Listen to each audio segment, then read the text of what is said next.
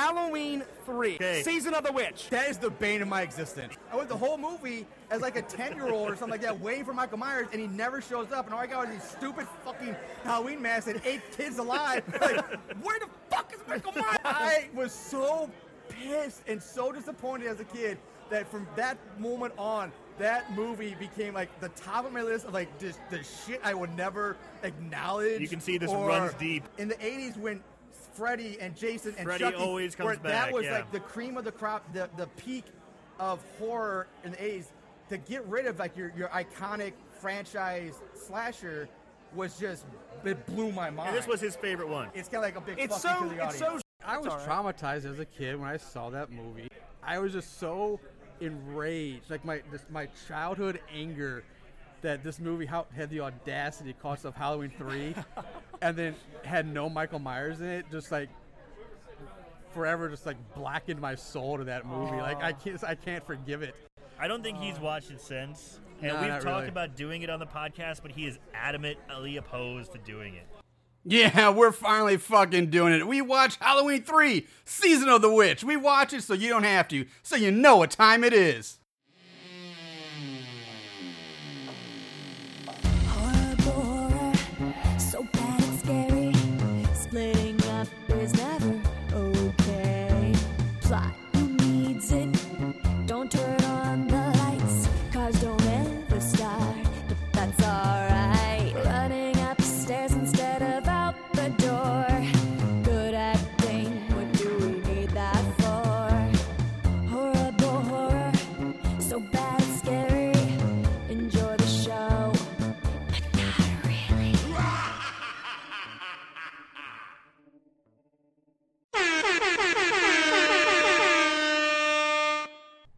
Woo! We did it, Moon Goons! Here we are. 200 episodes. Here's to ya. Cha-ching. Oh, yeah, we can't really do that, but... All right. Cheers. 200 here. So we're super excited about this. This has been a long time coming. Really, I don't know. I never thought we'd actually... I don't know. It's so cool that we made it this far and that we're still going. It just brings a smile to my face. Obviously, you guys, you Moon Goons are a big part of that. Help because of you guys. We keep it going. So thank you very much. With that, like I said, this week, before we get into the movie, we did Halloween 3, Season of the Witch. Obviously, if you heard from our kind of lengthy introduction to this movie, I have a long checkered past with this movie, and I never really ever wanted to do it, but we figured if we're going to do it, it needed to be special, so 200th episode was the right time for me to get around to doing this movie again. Man. So happy 200. Happy 200 to you as well. Happy 200. Okay. So again, like Marshall said, thank you everybody. And we are doing Halloween 3, Season of the Witch. Marshall's bane of existence. Yes, at least since he was a youngster. Yes, that's even in the actually that line is actually in the intro. But before we get to Season of the Witch, and we talk about, there's a few things we want to announce first in conjunction with our big 200th episode, because we're kind of making this a big celebration, not just today, but next week as well. Yeah, we would do this normally, just take a whole day and just have a whole bunch of people over, make it a big party. But with the COVID, the lockdown, we're just spreading it out over 2 weekends, just so we can schedule people and make it a little easier. Yeah. So it's kind of a bummer, but hey, we're not gonna let that fucking rain on our parade. No. So next week will be we're gonna have a bunch of guests on via remotely via Zoom, and all of our regular guests we've had on over the years, they'll be back for a kind of a sit-down chat and retrospective, and we're just going to have some fun talking about the past 200 episodes. But for now, also, next week we will announce this, but we are going to be doing a giveaway, which we will announce the winner of next week's episode. We're going to be giving away 4 or 5 movies, and I think Aaron's going to kind of take the lead on that, so... Yeah, so I'm going to be posting on Instagram and Facebook, and the movies I have that I'm giving away, I have, so I'm going to read them off now. A Muck Train, Stabbed in the Face, Santa Claus, Pool Party Massacre, and Knuckle Bones. So there's some good ones and there's some schlock in there too. You're actually getting technically Muck Train is gonna be considered bad, but it's one of our favorites. Oh, That's yeah. a great giveaway. Except for Mrs. Claus is probably the worst of the bunch there for sure. I think you're getting one of our favorites of all time, one of our all-time favorites in Knuckle Bones. Yeah. as well. Yeah. So yeah, Santa Claus, not Debbie Rochon's finest moment, No. but we still love her. Definitely not. We still love her.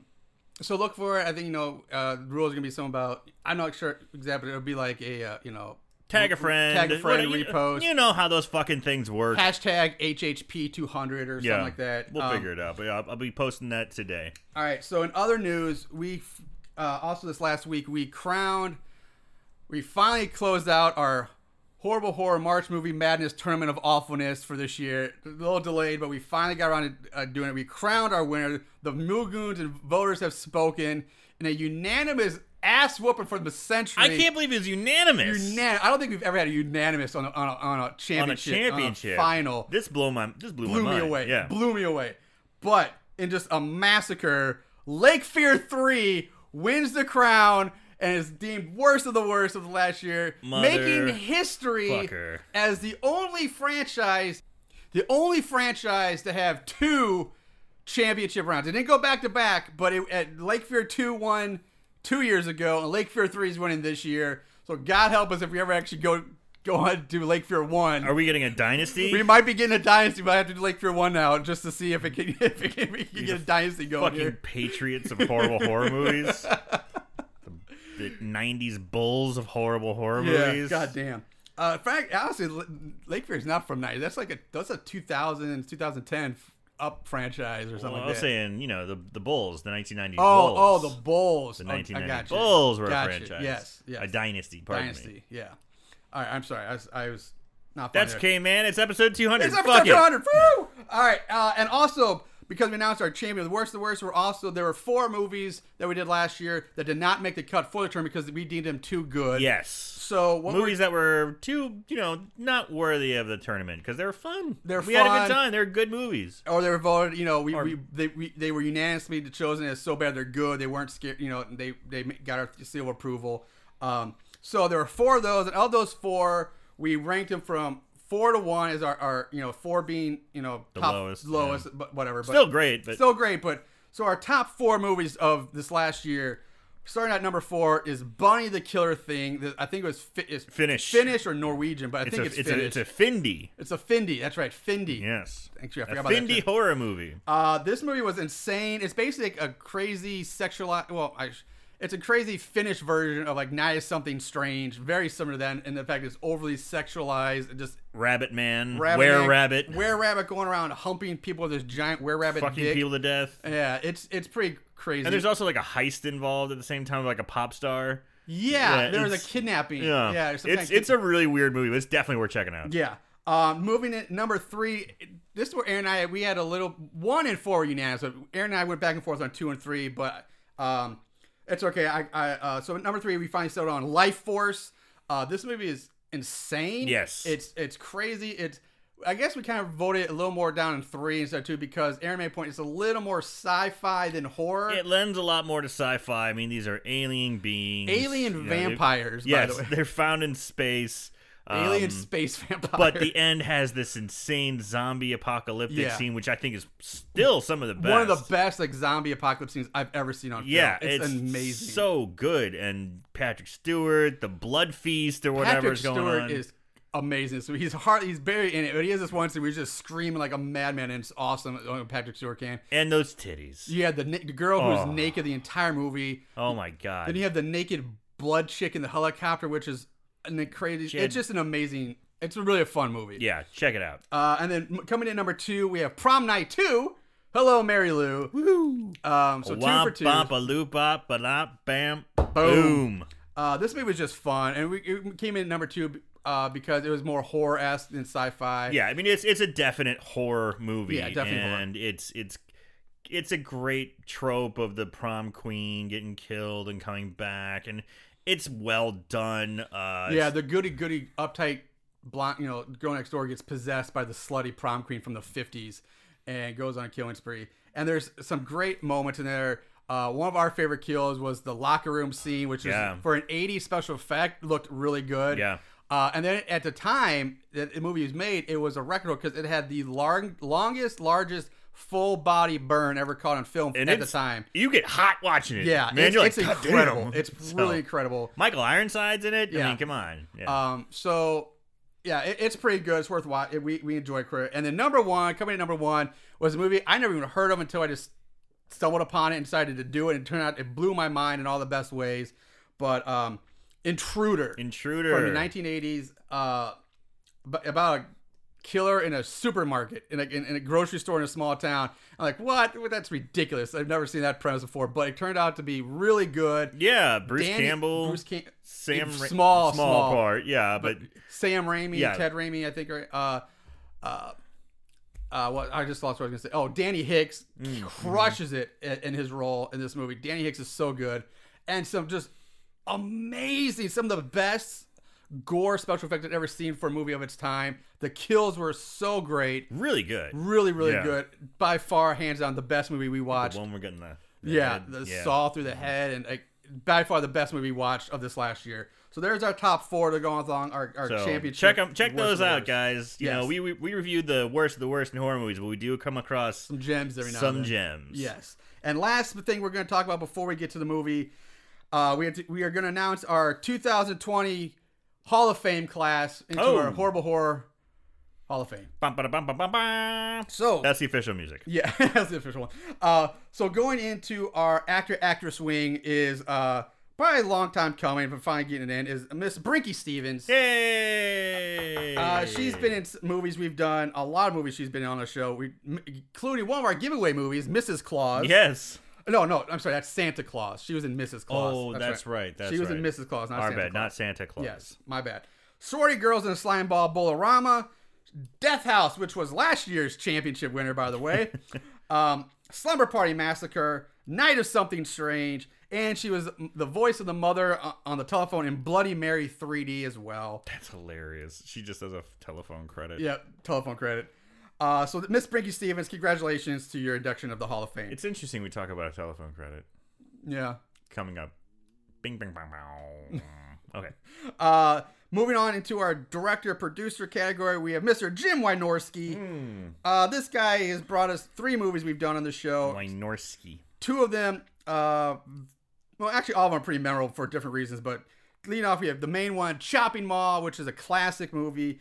Then he also did Shark and Saw Women's Prison Massacre. And he did 976 Evil 2. Oh my God, which was Aaron's drunken fiasco of an episode. If you haven't listened to that episode, if you want to hear Aaron get drunk and like try to dominate a podcast, listen to that one. Not shut up about how much he loves this movie. Like we were all like, Aaron, shut up. I made Jello shots, and of course, I had like 4 of them before I got here. Yeah, and then I got here, and then I had like 6 more with some beers, and by halfway through the podcast, you can tell there's a definite switch. There's a definite shift of gears. And we had Doug on, we had Chris on, we had Sarah Samples on. So we had a big one. And I'm like, rah, rah. Everyone's like, dude. It's because it was 125. Because when we did 976 Evil, the first one was kind of our first all-star super show because we had everybody on for that one. So we brought them all back for the sequel. And man, it was just chaos. Jim Wynorski, you made a monster out of me for that one. And last in our production company / distribution company wing, we have The Asylum. Now everybody's probably familiar with them because they're famous for their shitty, crappy movies that they spit out many times, like doing those ripoffs, like instead of like Transformers, it'd be Transmorphers or something like that. Some of those crap. But they've done a lot of crappy shark movies. I think they're behind the Sharknado series too. But for us on the show, they're behind Zombies 1 and 2, which we just did last time. Yeah. And Halloween Night, the 2006 version, not to compare to Halloween Night 2009, or Halloween Night from the 80s, which is also called Hack-A-Lantern.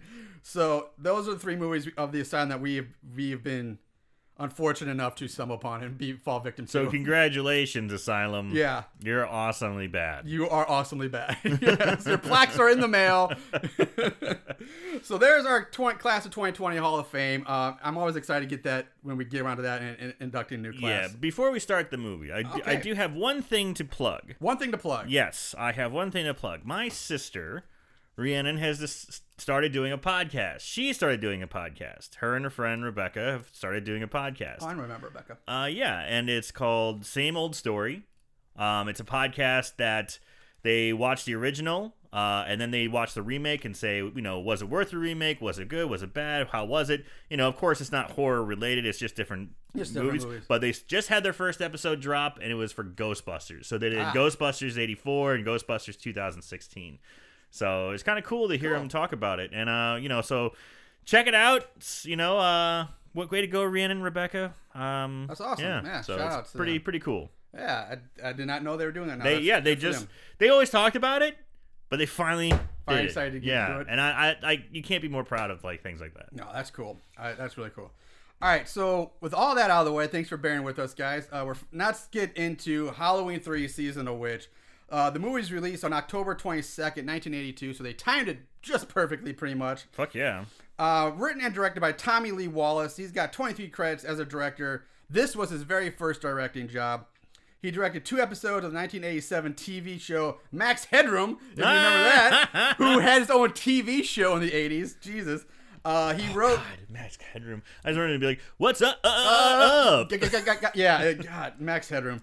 I had a Max Headroom shirt. Yeah, everybody loved Max Headroom. There's something about some weird cybernetic He was like AI. Like a weird VI or AI type guy that who wore sunglasses and had like a flat top or something weird like that. plasticky looking flat top, but of course he was like supposed to be a computer or digitized, but he wasn't. It was an actor, but still, God, it was so weird. It's so weird.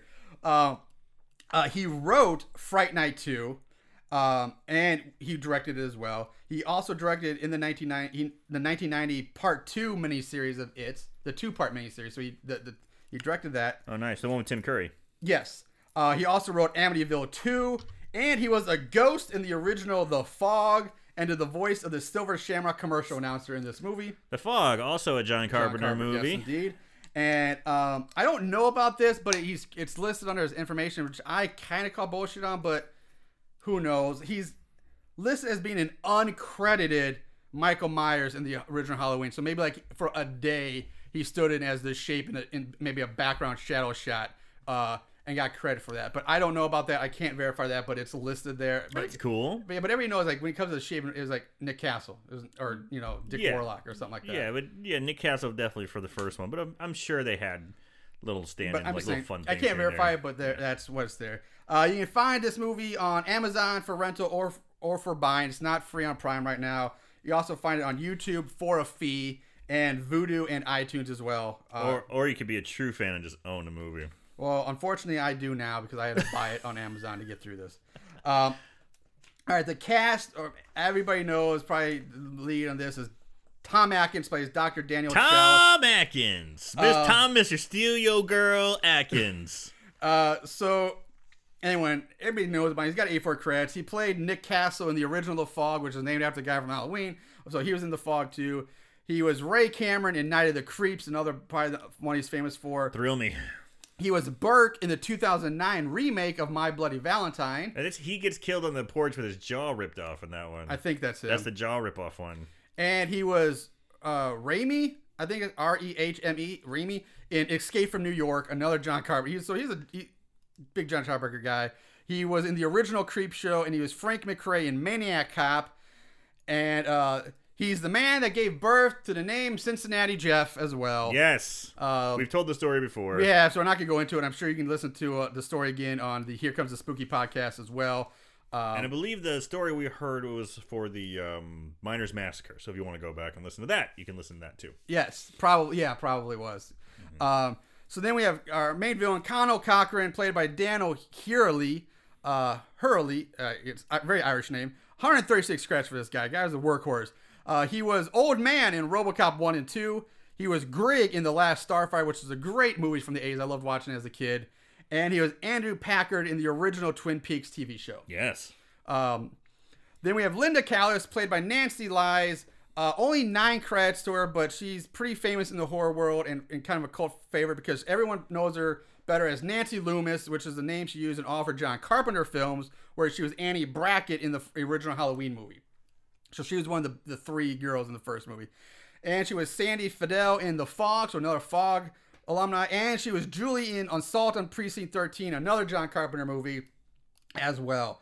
Two last people we're gonna make is Starker, played by Jonathan Terry, 31 credits. He was Colonel Glover in Return of the Living Dead 1 and 2, so another horror connection there. Yep. And Harry Grimebridge, who's only in it for a little while, played by Al Berry, 34 credits. He too was in The Last Starfighter, and he was also Dr. Gruber in Reanimator. So, Oh yeah. so there you have it. There's Oh, the yeah. people worth Oh, yeah. mentioning for right now, for this one. So that brings us to the main event. The movie proper. The Now, movie proper. before we step forward, of course, we all know your checkered past with it. Now, Yes. you said you were going to go into this movie open mind, no biases attached, Yes. and judge it solely on it as And a horror I movie. think I did a good job of that. I tried very, very hard because I'm well aware of now. Also, I want to keep in mind, this is the first time I've watched this movie since probably like 1991, 1992. So that was the last time I watched this movie. But I'm well aware of the fact I'm going in now. Michael Myers isn't in it.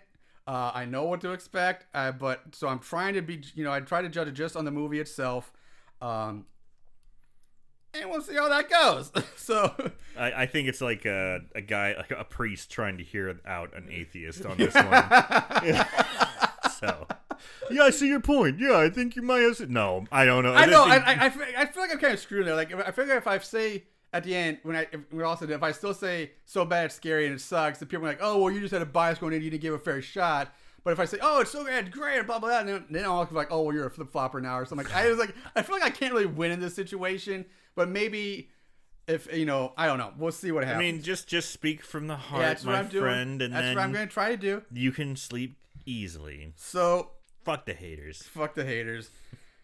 Here we go. So we open with the credits on an old 80s computer dot matrix screen or something, like not dot matrix printer, but a very old computer screen as an image of this jack-o'-lantern is printed up and made on the screen. Very, very dot. Oh, like dot matrix. I don't know what else to call it. It's like dot dot dot dot dot dot dot dot dot dot dot. Yeah. It's very old. It's pretty cool. I like it, but it's long. It's so long. It's a little too long. Yeah. This whole movie felt long. Not off to a good start. That comment. So. And the bias is back. 10 seconds in. Fuck. Anyway, so You can't even help yourself. So now we're taken to Northern California at night, where we see this middle-aged man running down a road. And man, this is so John Carpenter. It's So John Carpenter. dark. There's a dog barking in the distance. And you hear boom, boom, boom, boom. Just very minimalist. I had sounds. a note about this, but I can't remember where the hell I was supposed to gonna mention it because I can't remember where it is in the movie. So I'm just gonna say it now. One thing I did like about the movie, John Carpenter's music was still solid. There were some great musical scores in there that I loved. Like, oh, that was so. I loved that. That was good. So we quickly see the man's running away from someone in a car that's following him slowly behind. And the man has this jack-o'-lantern mask sticking out of his waistline, and he tries to hide in a junkyard, but he's pretty easily found almost immediately by another younger man in a suit. The man in the suit grabs the middle-aged guy by the neck, forces him down to the ground, and he begins to choke the middle-aged guy. While they're struggling, the middle-aged man is able to get his hands on a chain that's attached to this cinder block, shock block. I thought he was gonna mollywop him for a I minute. thought that would make more sense. But first of all, this chain is 18 feet long to attach to a chop block, so far away. Anyway. He pulls the chain eventually, which rips the chock block out from underneath a car's tire, and this car starts slowly rolling down a slight decline towards the men. Now, when Marshall says cars, these are in fucking 1970s. They're boats. They're big old boats. Big, huge, almost 2-ton cars. Yeah, they're just giant. metal, steel, iron smash. Yeah. Real fucking cars, not your fiberglass cars. No. So this car starts rolling down the hill, and it rolls down, and it crushes the man in the suit between that and another car. So he's like all, and he dies. He's dead instantly. Which I was like, I don't know if you really, it would hurt. You'd probably get pinned, but I don't know if that would kill you. It could fuck you up. It would But fuck you yeah, up, I but don't, he dies instantly. he does die pretty quick. Instantly. And it's like, come on. It's so slow. What a bitch. What a bit. So the middle-aged man like worms his way out from underneath the dead guy and the man in the suit and the two cars and takes off running as another man in the suit shows up. And then we cut to a nearby gas station where on a TV, a news report explaining, we learned that somehow, one of the giant 5-ton stones that makes up Stonehenge has mysteriously gone missing. What? But that happens. So the station attendant he's like kicked back, reading a magazine, and now we get our first of what seems like a fucking infinite amount of Silver Shamrock TV commercials. Oh my god. And if you've seen the movie, you know the fucking song. It gets stuck in your head, like it makes the point where it's and then it's basically London Bridges redone because of copyright purposes. But the attendant hears a noise, looks around, but he doesn't see anything, and then he gets grabbed from behind by the middle-aged man who tells the attendant, "They're coming, they're coming," and then he gives the attendant the pumpkin mask and collapses to the floor, seemingly dead. We cut to some house somewhere. And in enters Mr. Tom Atkins. Mr. Steal Yo Girl. Tom Atkins. We meet his kids and his ex-wife, who was played, like I said earlier, Nancy from the first Halloween movie. Atkins gives his kids these like shitty plastic Halloween masks. He's like, hey kids, happy Halloween. Here you go. Hey, enjoy these, And these ungrateful little shits are like, well, Mommy already got us masks. Silver Shamrock masks. Shamrock masks. And they go over and pull them out like, look what we got. Yeah, and then Tom Atkins like, motherfucker. Yeah. So I mean, they didn't say it yet, but you get you find out that they're divorced and he's just, or separated. Yeah. So he's coming to visit the kids and fucking mom gets a Silver Shamrock mask and he's got, fucking drugstore plastic piece of shit. Casper the Ghost or some shit. Making him look like an asshole. At that point, Atkins' beeper goes off, which surprised. I didn't think they quite had beepers in 82 or 81, but yeah, I guess pretty primitive, but I think very so. primitive, yeah. but I think it was just like it would just beep. It's like, okay, this is obviously from the hospital. I better call them. Yeah, so he has to go into work, and we learn that he's a doctor who loves to drink. And thanks to his ex-wife's comment, drinking and doctoring, great combination. And so she's giving him the business. And which I also don't blame her for. He's a fucking doctor who's drunk all the time. He's on call. Come on, he's not in the hospital. Yeah. So we cut to Atkins arriving at the hospital at the same time as the middle-aged man we saw earlier gets brought in on a gurney. And he's laying there on a gurney, and in one of the side rooms, he hears a Silver Shamrock commercial on the TV, which wakes him up from his, I guess, coma or whatever he was in. And he tells Atkins and the nurse that they're going to kill us all. They're going to kill us all. And outside, we see another man in a suit standing outside the hospital, kind of like, ominously watching. Yeah. With another, like, music. It's just something else about this movie. There's so many musical stings. Yeah. Just at the right time. Time passes. The middle-aged man is now sedated and sleeping in his own hospital room. Still clinging to the mask. Which I was like, wouldn't they kind of take that away from him? I would think. It's funny because I thought the same thing, and because I work in a hospital today, yes. However, if he's clinging to it, and it's more, if the juice isn't worth the squeeze, then why fight him? Just be like, okay, let's keep this guy calm. It's a fucking mask. Let him hold it. Right. Because I thought the exact same thing. Today, they'd still be like, it's protocol. For the most part. Anyway. Fucking doctors drink on the job. I think they're going to be like, whatever. So, Atkins and a nurse leave the room. They exchange some banter. Atkins slaps the older black nurse on the ass and then goes into his office. He's a fucking HR nightmare. I was about to say, the days of before sexual harassment were a thing, really. Oh, he's like, I should have married you. Wow. And she's like, oh, you. I loved it. Yeah. Again, we see a man in a suit. This time he's standing at the end of the hallway watching the nurse and Tom Atkins walk away.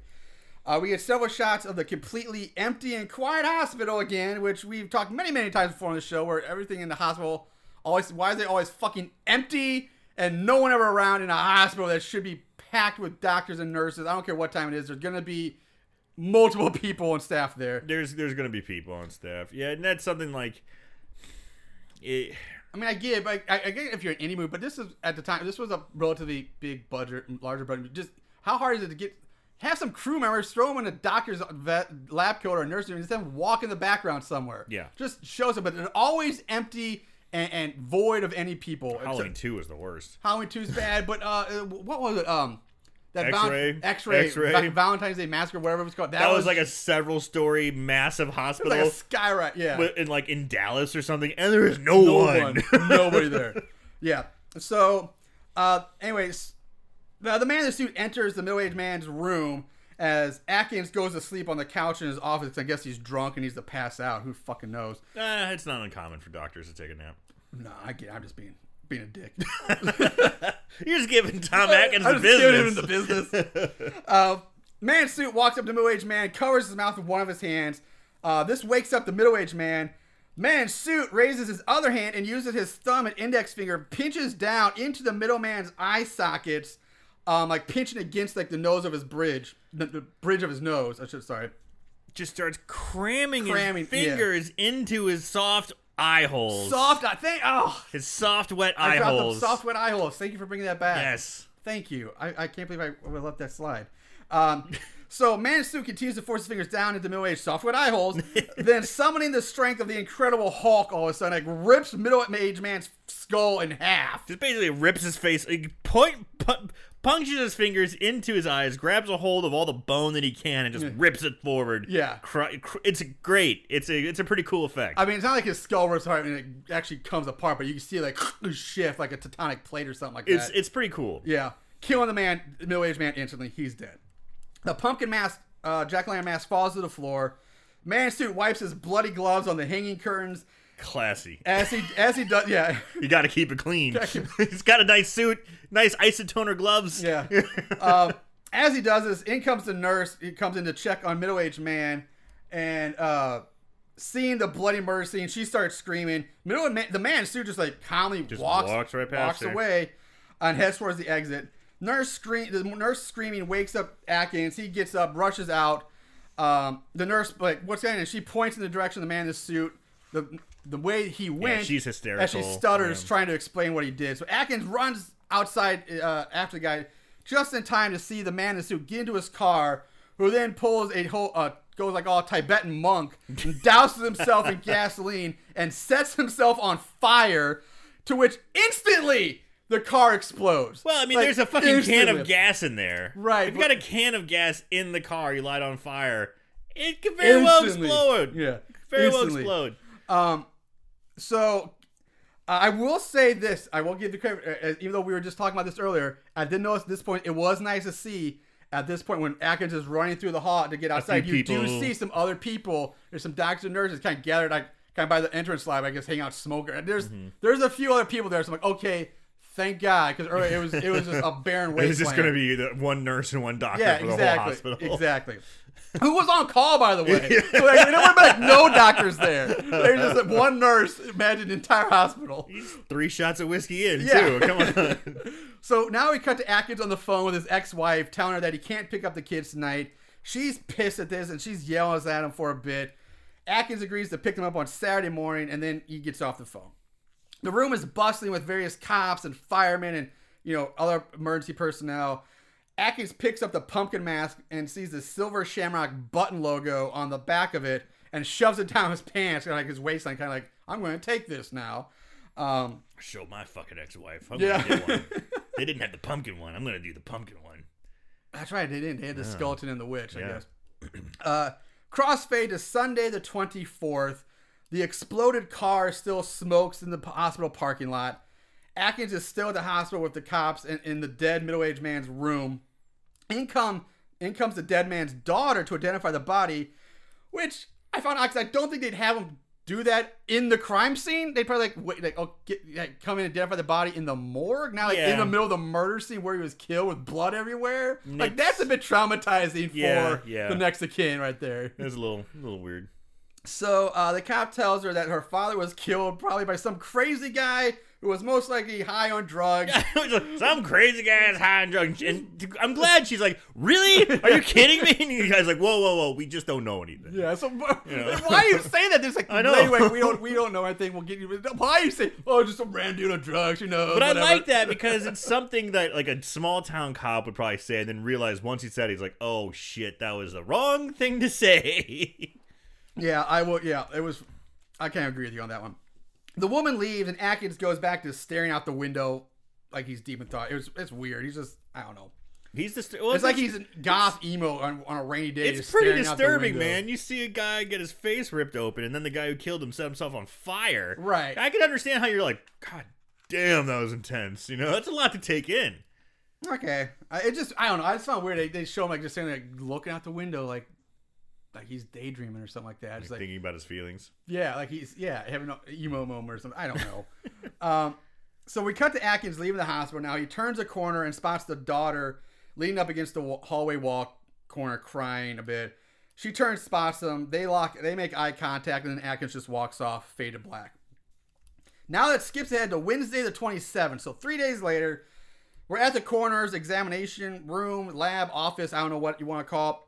Here we meet the blonde coroner's assistant, who, at this point, my notes names escapes me, but I remember now because I was watching it. Her name is Teddy, which is a really odd name for a girl. Teddy. Unless you're talking about lingerie. Yeah, but she's not wearing a teddy. But it's and that's maybe that's his nickname for her. Hey, Teddy. Yeah, it could be because they have a very flirty yes, relationship. They do. It definitely implies that they're bang buddies. He's probably sunk that ship before, in the deep oceans of Teddy. Yeah. So yeah, I kind of like that idea. Like maybe that is it, but yeah, I guess a weird. I didn't think about that, but that's a weird name for a girl. I mean, Tom Atkins in this movie is a fucking Don Juan.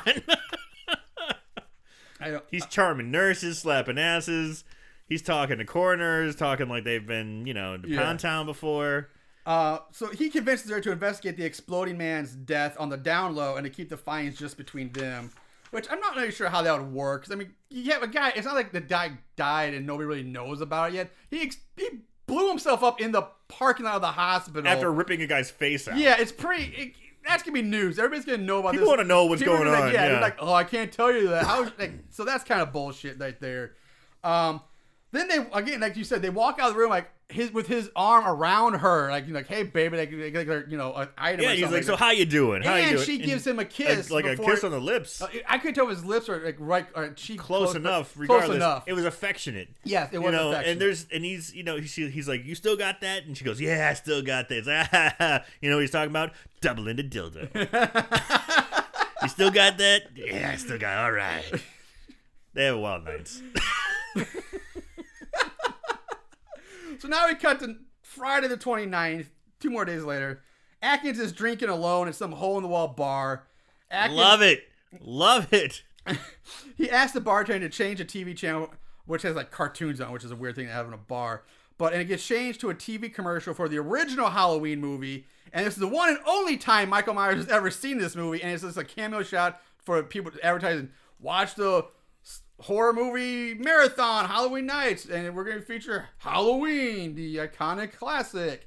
So you're kind of patting yourself on the back here a little bit. Go on your own movie, the iconic classic. Check out Halloween. Yeah, don't forget about the original. Yep. And I bet you in hindsight he's like, oh god, I shouldn't have fucking done that, because all it's going to do is just remind people that Michael Myers is not in this movie. Exactly. Yeah. And it's not even in the movie, but not even apparently in the same universe. Because I guess it's not like it's just happening in another part of the world that Michael Myers is off in Haddonfield killing people. No, this is a movie in a world where Michael Myers Halloween was a movie. So Michael Myers is fake in this world. Exactly. So this is a multiverse. Yeah. John Carpenter here. So we get another Silver Shamrock commercial counting down the days of Halloween. Now in comes the daughter we met at the hospital. She introduces herself as Ellie Grimebridge. They talk about Ellie's father and his death, along with that what he was ranting about before he was murdered. So they decided to team up to investigate all of this. Dude, why not? This is so great because Tom Atkins is kind of like, hey, all right, let's.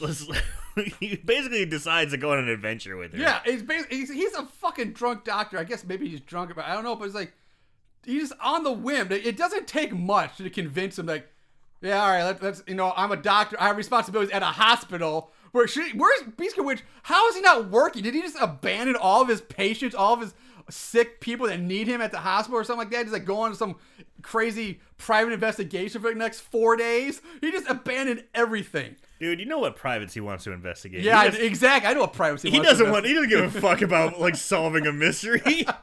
He wants to get in them drawers, Mr. Steal Your Girl. Tom Atkins, High Life. Jesus Christ. So we jumped into two of them, and Ellie's father's like little general shop, little storefront street, little thing, and where he sold some of the silver shamrock masks. And she shows Atkins her father's record book and points out that she thinks something happened between his appointment to pick up more masks and his dinner date with Minnie Blankenship, which is another callback to the Halloween movie because Tommy Blankenship. Yeah. Somewhere between here and Santa Mira, which is where the Silver Shamrock factory is, or where the masks are made. Not too far away. Not too far, but yeah. Now we cut to Atkins on a payphone with his ex-wife, where once again he bails on his kids. You can hear her shouting in the background, like, you're going to a doctor's convention? He's like, yeah, there's a bunch of doctors talking about crazy stuff. It's like, well, what's the hotel? I don't remember the hotel's name. It just hangs up on her. What an asshole. He's a fucking asshole who is abandoning his kids to go off with some strange chick he just met. He's going off with a strange chick in hope of getting some of that strange. But it pisses me off so much because, like, especially as, like, I guess we're both new. Well, you're definitely new. I'm relatively new father. Like, he's just abandoning his kids all the time. He's like, fuck him. I'm out of here. He's making probably, I'll pick him up, we'll do this, and he's like, nope, sorry, I gotta go get laid, or go try to get laid. Fuck you, kids. And he takes a 4-pack and a 6-pack. He takes a 6-pack of Miller High Life with him. Yes! Midlife crisis, Tom Atkins! Get that puss! So he gets in the car with Ellie, and they set off for Santa Mira. As they drive away, the camera pans over to a storefront filled with TVs, all playing the goddamn Silver Shamrock Halloween Countdown commercial. This fucking song makes me want to shoot myself in the head after a while because god damn, it gets so fucking annoying, and it feels like it's nonstop in this movie. Well, it's kind of the point. I get it, but well, if they did their job then fucking A. You cross-fade to a small driving montage while we get a brief history of Santa Mira from Ellie or Tom. One of them was going on about the history of the town. Basically, all you need to know is that it's like a bunch of Irish immigrants. Bunch of Irish immigrants. Yeah. Mostly Irish immigrants. Which is weird. So Ellie and Atkins arrive at the small town where every single resident stares at them as they drive through. So this shtick again. Real small town. But it's like everybody's like, huh? What? And giving them the old stink eye. They come up with a plan to gather more information by and possibly gain entrance to the Silver Shamrock factory by posing as husband and wife who are there to buy like a large shipment of masks for their store somewhere. This is where old Tommy sees his angle. Yep. To get in there. So they get a room at the local motel, this shitty roadside motel. Ellie keeps the motel owner busy while Atkins starts skimming through the guest book, sets registration, and finds Ellie's father's name is indeed signed into the guest book. He did stay there. Proving that he did stay there. So as Ellie and the motel owner get her bags from the car trunk, he points out, "Hey, look, there's Mr. Cochran now." And the camera cuts to this black and blue car slowly, so slowly, like driving down the road. It's more like creeping down the road. It's barely moving. As it passes, the motel guy tells Ellie that Connell Cochran is a great man. He's a true genius. He's so great and wonderful. And he's a true, philanthropist and all this shit and blah blah blah. Yeah, sucking that dick. Up pulls a Winnebago type, RV thing, and out gets the Comfort family, Buddy, Betty, and little Buddy Jr. They introduce themselves to Atkins and Ellie. And they're obnoxious. And that Buddy they are. Buddy Kempfer is here to see Cochran and the factory because I guess he won a tour as the largest seller of Silver Shamrock mask in either the country or some region, but he's there because he's the number one seller. He sold a whole shit ton of these masks, Yep. and he's gonna take little Buddy and little Betty, whatever her name is. Betty. Go check out the Silver Shamrock place. 3 Bs. Ba-ba-ba-bang. Well, yeah, sort of. Sorry. So another car pulls into the line now, and out gets Marge, another store owner from somewhere, who is all mad because like her shipment of masks it never showed up or got messed up, or she has to, and she's here to get plane and get a replacement order or something like that along those lines. Ellie wants to go straight to the factory and start looking around, but Atkins tells her, "Hey, it's getting late. I want a drink." Yes! Of course, he's like, yes. He's like, whoa, calm down. It's getting late, and I need a drink. All right. Old Daddy hasn't had some sauce in a while. you know, he had a whole 6-pack on the way up here. Starting to get the shakes, honey. He must be seriously a serious alcoholic. He drank the entire 6-pack on the road to get here, and now he's like, I need another drink. You could have had a couple with her. She could have had a couple. Drinking and driving now. Awesome. It's the 80s. 80s. I knew you were going with that. So Atkins suggests that, at this point, he's like, hey, you know what? Maybe I should get my own room, or I could sleep in the car, or something like that. But he does it like so like puppy dog. Like I could Yeah. makes you feel better. I could sleep on the floor in the car. Maybe I can. And she's like, but she's like, well, that might blow our cover as husband and wife. And like, well, where do you want to sleep? And he's like, well, that's a stupid question. And then just walks up to her and just starts making out with her. Yes. What? Yes! He met this girl like a day ago. Yes! And she's like, first of all, like half his age. She looks like she's maybe 19, 20 years old. Oh my at God! This point. And he's like in his 40s. And he's just like, come here, bitch. It's that mustache, man. Fuck. Who wants a mustache ride? Woo! Jesus. So now we cut to like a city. We cut to the town of Santa Mira, and a citywide like announcement speaker system says it's 6 o'clock and curfew is now in effect. Huh? All residents, please clear the streets. That's fucking early for a curfew. No shit. Like, doesn't barely even give the factory workers enough time to get home. Granted, it's a small town, but 6 o'clock? I would say it was like 9, 10 maybe, but 6? Fucking A. So now we get this montage of various town folk all locking themselves into their homes and closing up. And we see night falls, and we see that there are security cameras placed all around the town. And we see some of the worst security camera footage I've ever seen.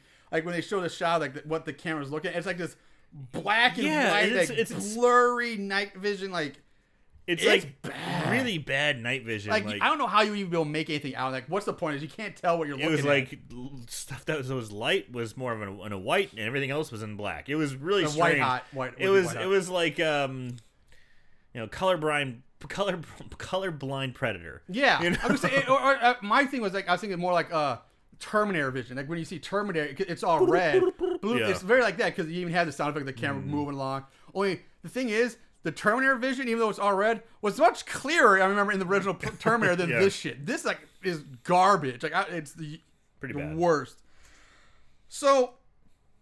We see Atkins coming out of a store with a bottle of booze, which is clearly way past 6 o'clock now. Because when that curfew comes on, the sun's still setting, it's still daylight. He comes out of this liquor store, it's nighttime. It's dark. So, dude, you know what he was doing? He was shooting dice with the store owner. They say lost track of time. Apparently, the store. Well, when did he get over there? Because he was making out with fucking jailbait over there, and now he's in a store buying more booze because this guy is. Guy's awesome because he's shot, dude. Awesome. Like, how is he alive? How is his liver still functioning at this point? Dude, he's going out with a blaze of glory. You know. So he makes it back to the hotel. Or he starts making his way back to it, and he goes down this alleyway. And he bumps into this homeless man, and the homeless guy is like, "Hey, buddy, can I get a drink of that?" And that bottle sure looks heavy. Yeah, I'm guessing it's whiskey or something. And this leads to a conversation between the two of them. And we learn the homeless guy has a grudge with Cochran and wants to burn down the factory. Because he wouldn't hire him. He's a local guy. He's yes. not one of these Irish immigrants. He's a local boy, and they didn't hire him. Cochran basically refused to hire any original local people, and everybody in the factory is his own people he brought in from the outside. All Irish immigrants. Yeah. I also love the way that the homeless man asks for the drink. He says like, "Hey, that's looking awfully heavy, man. Can I get a drink of that?" Yeah. Don't worry, I don't got no diseases or nothing. And Tommy's like, "All right, here you go." I'm like, "That's good." I'm a doctor. I'm a doctor. If all people like, no, dude, I know the dangers of this, But could you imagine that shit? I just love the idea of today. Like, dude, can I get a drink of your boob? Like, fuck you, get away from me. Where's your mask? Wear your mask. But still, it's like, how carefree? Like, I don't have no diseases, man. Like, all right, here you go. Just take my booze. Oh yeah, and he gives him a couple $bucks later. I think like a smoke. He actually you know? gives him like the whole bottle. I think. I don't think he even, like Atkins like, here, just take the whole bottle. I think at that point. So, homeless guy warns Atkins to watch out, that they're probably being watched, and he keeps saying that last Halloween, the homeless guy says last Halloween some pretty wild shit went down here. He's heard rumors, man. I heard rumors. But he doesn't really explain anything about that. And he just walks off down the alleyway. Starts rambling and stumbling off. Like, he starts off relatively sober and pretty much with it. And by the end of this 1 minute scene, he's hammered. Yeah. And he's had like one swig of the booze, too. That's a lightweight. That's a cheap date. So Atkins heads off as he cuts back. And he heads off and he cuts back to a homeless guy now wandering around like a junkyard or something where I guess he lives or something. And he quickly gets grabbed by two men in suits. He tells the men in suits that, hey, guys, I was just kidding about all that shit with the cowgirl. I'm just kidding. But the suits force him to his knees in between. There's one guy behind and one guy in front of him. And the one in front of the homeless guy grabs the homeless guy by the head while the one behind him pushes down the guy's shoulders to kind of keep him pinned on the ground. And then the camera cuts with this wide shot, which really ends up looking like the homeless guy is blowing these guys in his head. Like, it looks like he's sucking these guys' dicks off. And I shit you not, it really does. And what makes it even worse is because, like, the way you see, like, I'm gonna like actually, shaking. they rip the guy in front ends up ripping the homeless guy's head off. But from that wide shot, you see him like he's got both his hands on the guy's head, moving him back and forth. It looks like he's like face fucking the guy, and then he rips his head off. Like, it's like, did they not like? Did somebody not see like? Whoa, maybe we should have. Maybe we should have rethought this shot, guys. The cinematographer, like, maybe we should rework this because it looks like some out of a porn movie. I didn't get that at all. Really? Kind of tells me where your mind's going. But I guess it could happen. Sure. I mean, I'd have to watch it again and have the perverted mind of blowjobs. That's a dueling blowjob. You know, it's what it looks like, dude. It's what it looks like. But it's not a bad effect. It's not terrible. Yeah, the head gets ripped off, and then they see that wide shot, and yeah, you see like a splurt, little guys are blood go shoot out. From I did like what the homeless guy was eating before. What was that? It was just like a piece of bread with a whole bunch of easy cheese on it. Oh, I missed that. I didn't see that part. Oh, that is hobo classic. We back at the motel. Ellie ends up in a conversation with Marge. They're talking, during which Marge tells Ellie that her kid threw her silver shamrock mask against the wall, causing the trademark button to pop off. Which she shows Ellie. It's like, hey, yeah, see this little button? Here it is. And they go their separate ways. Marge turns in for the night, curling up in bed with her book, while we see Ellie getting out of the shower. You're about to see titties. Yeah. And then she puts a towel on, the shortest goddamn towel, and I'm like, are we going to see some bush? You see some, some dark shadow, suggestive bush. You just never. You get side titty, and she gets actually because she's. Yeah, I know, but it was also through the window, the foggy. Was it? I thought she stepped all the way out, but okay. No, so I was like, oh man, because I was. Yeah, she's not. She's pretty cute. She's a cute girl. Meanwhile, Atkins is on the phone in the motel lobby with Teddy, the blonde female coroner's assistant that we mentioned before, and he wants to know if she has any info about the guy who set himself on fire. She tells him that someone made a massive boo-boo and that she's been doing an autopsy on car parts this whole time. They hang up. Atkins goes back to his motel room where he finds Ellie waiting for him wearing lingerie. And she just drops her towel and is like, hey, look, I'm wearing lingerie now. And he's just like, game on. Game on. They make out. They end up having sex. We do get a little bit of tit shot here, very briefly, but you do get your tit shot there. I must have blinked. Yeah, it's one of those. So that's it. So they're banging. He's banging jailbait. So funny, you're like, that's it. It's like, okay, show's over. Good night. Cut to later that night. The two of them are cuddling in their post-coital bliss. But Ellie isn't finished yet, and she starts climbing on top of Atkins, kissing on him. And this is the point where Atkins asks how old she is. I'm like, really? This is the point? This is when you ask? It's a bit late now, buddy. You've already banged her once. At least twice. Maybe twice. Maybe that's something you should have asked way back before you made out with her the first time, or even before you fucked her for the first time. I love it. And her response is not the most reassuring response either, because she simply says, relax, I'm older than I look. That clears up nothing. She could still be fucking 17 and be like, I'm 16, I look 18 or something like that. Right. But Oh so my god. this whole thing just stinks of fucking jail. I remember one of the girls that worked at Joe's Crab Shack when we worked there. Yeah, I way was, back in the day. like, I was gonna go on a date with her, or I was gonna start hanging out with her, and I was like, man, she could be kind of young, you know, because we were 18. We were closer to 20, 21 because we were in college. Oh yeah, that's right. It was our college. It was Our it was college, a like, it was our between summer colleges. Christmas jobs. Yeah. And I was like, what is she, like 16, 17? And she lied and said, she's like, it's not like I'm 18. So when she said that, I was like, with the impression that she was saying I'm 18. But no. She was not 18. She was 16. And I was 20, almost 21. Yeah. Yeah. Yeah. I had some run-ins with that, with not her, but my own situations like that too. Did it matter?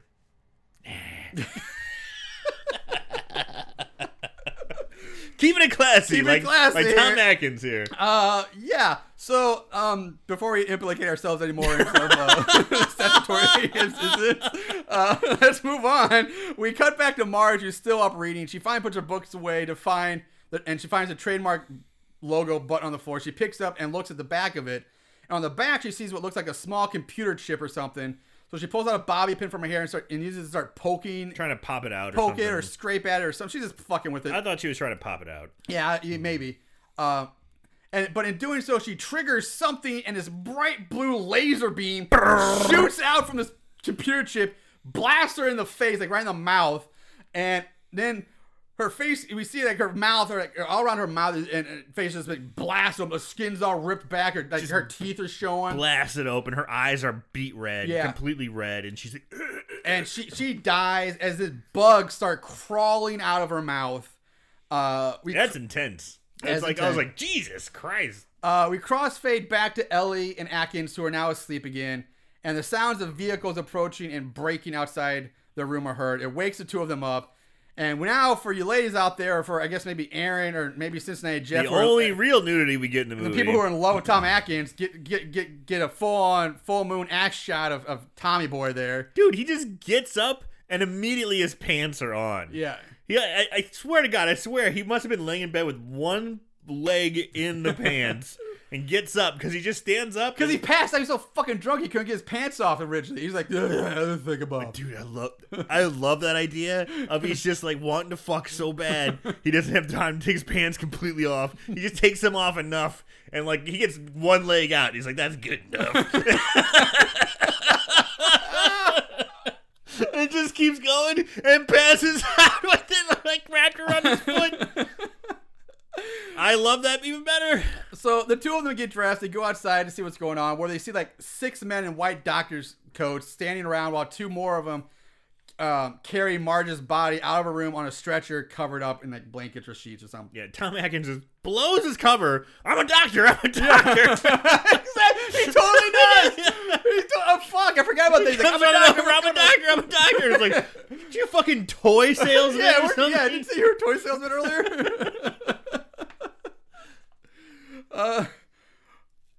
Or maybe that's why they did it. Well, no, that's not why, but never mind. The motel owner tells Atkins and Ellie not to worry, that Marge will get the best medical care. After Marge is loaded into the back of a van, not even an ambulance, a fucking van, up pulls Cochran's car. Cochran gets out, tells Atkins and Ellie that it's all over, nothing. It was just a little accident. He tells them they should be taken to the factory where they have top-notch medical facility for emergency treatment, if that's not suspicious. The men in white coats kind of whisper into Cochran, telling him that it was a misfire. Cochran kind of it gets back in his car and he drives off. Atkins and Ellie are back in their motel room talking about what just conspired, trying to put the pieces together. Then, we cut to the next morning, Saturday the 30th. Again, Atkins calls Teddy, who seems to live in the coroner's lab. No shit. And be at his beck and call. Yeah. She tells him that she's beginning to wonder if someone is tampering with her stuff, because even though it was a hot fire, there would still be some bone fragments and teeth and remains, but none of them. Yeah, but there's nothing there to indicate a body, just ashes and car parts. Yeah, it's just a bunch of. She's like looking at a box of gears and all kinds of like springs, and she's like, "What the fuck?" Yeah. So Atkinson asks her to find out everything she can about Connell Cochran, and which I guess she's not just a coroner, but she's also a private investigator. That's not my job, dude. She tells him this will cost him some serious dinner dates when he gets back. To which he says, "I'm always ready for dinner with you." So again, yeah, definitely they're boning on the side too. Atkins hangs up the phone. The camera pans down to show a bug. Not like the bug that came out of their mouth, but like an actual CIA spy a microphone, a listening bug device stuck to the back of the desk that the phone's on. So now Ellie and Atkins head to the Silver Shamrock factory while being watched by one of the men in suits as they walk down the streets. Inside, one of the lady secretaries tells Ellie that her father did pick up an order himself back on the 21st and that he was here. But not getting info they were fully looking for, Atkins and Ellie, they go to leave, but as they leave, they bump into the Kupfer family as they come in. Yeah. Because they're here for their tour. They're here for the tour. Because they were the top salesmen. That's right, and they're fucking annoying. They go to leave again, but then Cochran enters, ready to give the Kupfer family a tour. But Buddy's like, "Hey, Mr. Cochran, you mind if my new friends tag along? I mean, come on." And he's like, and Cochran's like, "Sure, I was just about to ask him that." He's like, "Fuck you," basically. And this is when Tom Atkins is like, he's about to be like, "No, let's go." And then fucking Ellie is like, Yeah, let's go. Let's take that tour. And you can see Tom Atkins like, "Fuck, this is my drinking time. I want to be at the bar drinking, not doing this shit." "Fuck, I don't have a drink." Yep. This is going to be a rough one. Hang in there, Tommy. Cochran agrees. He also tells us that Marge was flown to a hospital in San Francisco for better care. Now, the next several scenes and minutes, we just watch them go through the factory tour. We see how the masks are made. We see Cochran's weird, creepy toy museum, which it's just a weird thing that's there. They throw in for no reason. They're giving a backstory that, he's a master toy maker and he's been in this industry for a long time. And, the fat guy saying he just pays so much attention to detail. He makes he's always made the best toys, da-da-da-da-da. So, you're kind of getting the impression that he's a master toy maker. Yeah. So, near the end of the tour, Cochran tells little Buddy Jr. to pick out one of the finished masks, take for himself, and Buddy picks up one of the pumpkin masks. Cochran mentions something about the final processing of the mask, the final step, but tells him that area is off limits. It's confidential. Trade secrets. They continue out to the loading dock, and then Atkins spots several men in suits. Like one's up on the rooftop, another staying between some trucks. They're scattered all over the place, standing watch like creepy and they look statues. Very similar. Yeah, they all look very similar. So Atkins grabs Ellie by the arm and starts leading her away like we're leaving. But as they walk past more men in suits, then Ellie spots her father's... one of the dock doors opens and sees... Yeah, that forklift comes out with like a load of boxes of masks, and then behind it she sees her father's car half covered in a sheet. She tries to run up to it, but she gets cut off, blocked by several men in suits. Now we're just going to cut to Atkins and Ellie back in their motel room, packing up their bags, ready to leave town. Like, we're getting the fuck out of here. I don't know. Right. Tom Atkins comes out of the bathroom, does with a glass of whiskey, and takes a double shot. Dude, it's not a shot. He just downs his whole glass of whiskey. I'm like, I'm in love with Tom Atkins, dude. I'm Ellie to Tom Atkins. I'm like, you can do anything to me. Jesus Christ. You're awesome.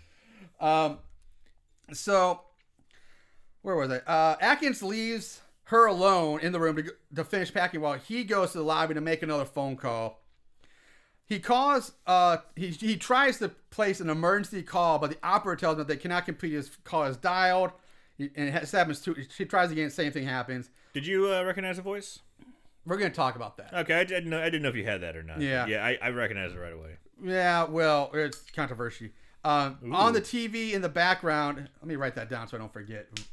Voice, phone, later. So on the TV in the background is the fucking Silver Shamrock commercial again. Atkins hangs up the phone, goes back to his room, but when he gets back there, he finds that Ellie is now gone and missing, nowhere to be found. He looks outside and sees 6 or 8 men in suits standing there in the line, looking right at him. Pew! Musical sting. Yep. Pew! Atkins slams the door closed, rushes to the bathroom where he climbs out the back window to make his escape as the men in suits break down the front door. They kick it in. Atkins starts running through the town. He's getting chased by Silver Shamrock Company cars while men in suits stalk after him. But he's able to able to get away by diving in the bushes like a guy who looks like he's in his mid-40s. I don't remember seeing that, but keep in mind, this is like the middle of the day. And then the very next time we see him, it's night. Like, it's dark out now. I love it. He's running across the street, and, he's like 45, 46 in this movie. That's how old Tom Atkins is. Yeah, right. At the time of the filming, and he's jumping into bushes, and I'm like, oh, yeah, he looks like I would now because I'm like, I might hurt my back. But again, I love it. Shit, where was it? So anyway, he's using night to his advantage. He's hiding in shadows, avoiding the cars.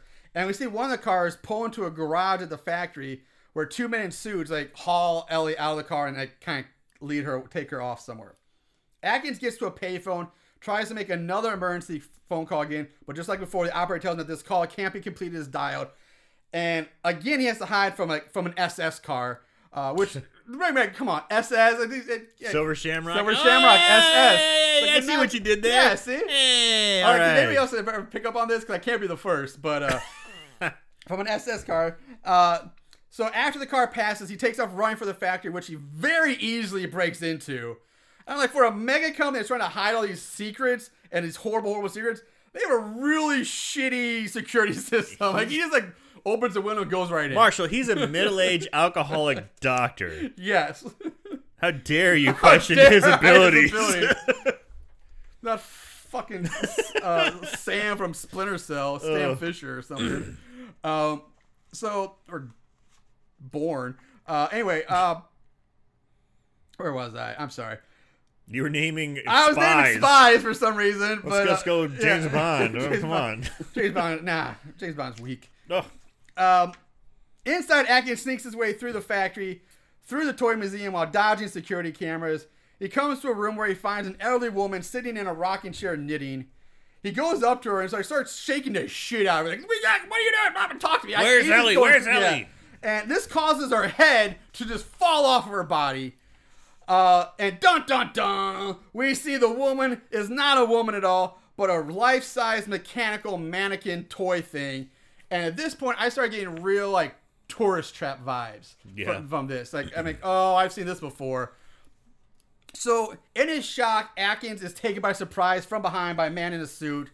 This leads to a fight scene that ends with Atkins, who I guess somewhere along the line injected himself with the super soldier serum, because he doesn't just punch the man's stomach, he punches through the man's stomach into his body completely.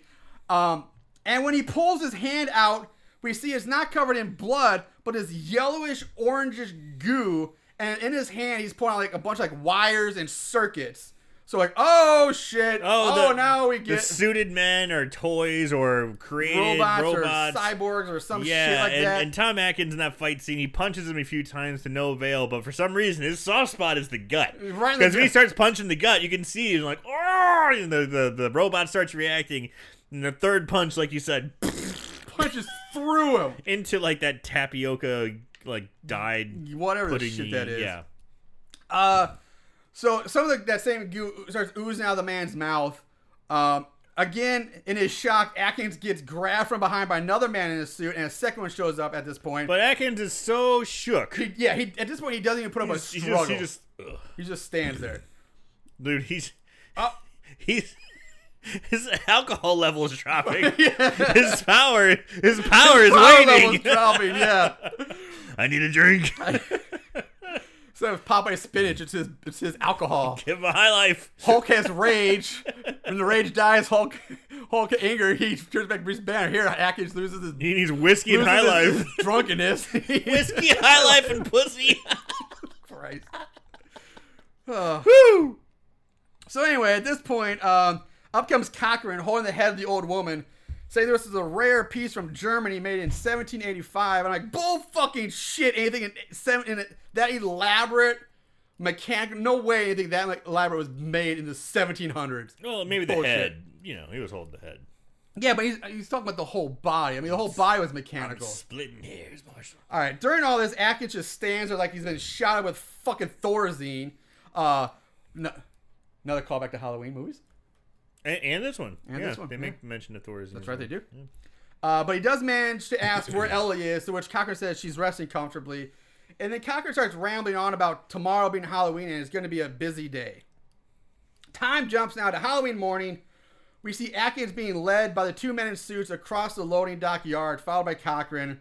They all load into an elevator, and the elevator ride, Cochran brags about his high-quality robotic henchmen. And I guess this elevator is like fucking Nick Fury's secret shield base or something. I don't know. Like, they go down on the ground, like it's like a Bond villain's base, like something. It's fucking insane. Yeah, and he talks about the creations and Yeah. how lifelike they look, and how it's actually pretty simple stuff with a little secret here and there. Just kind of like giving it's just explaining it away, which Yeah. is great. But he does mention how hard it is to make the outer appearance. Yeah. So they get off the elevator. Atkins is led further down into the factory, this underground super base, whatever. Cochran, he's still Bond villain monologuing here. He talks about he does mention ancient alien technology to where I was like, what the fuck is this horse shit now? Ancient alien technology is now being mentioned in this movie. Did you say alien? Yes, because I had the subtitles on. Ancient alien technology is mentioned in this fucking movie.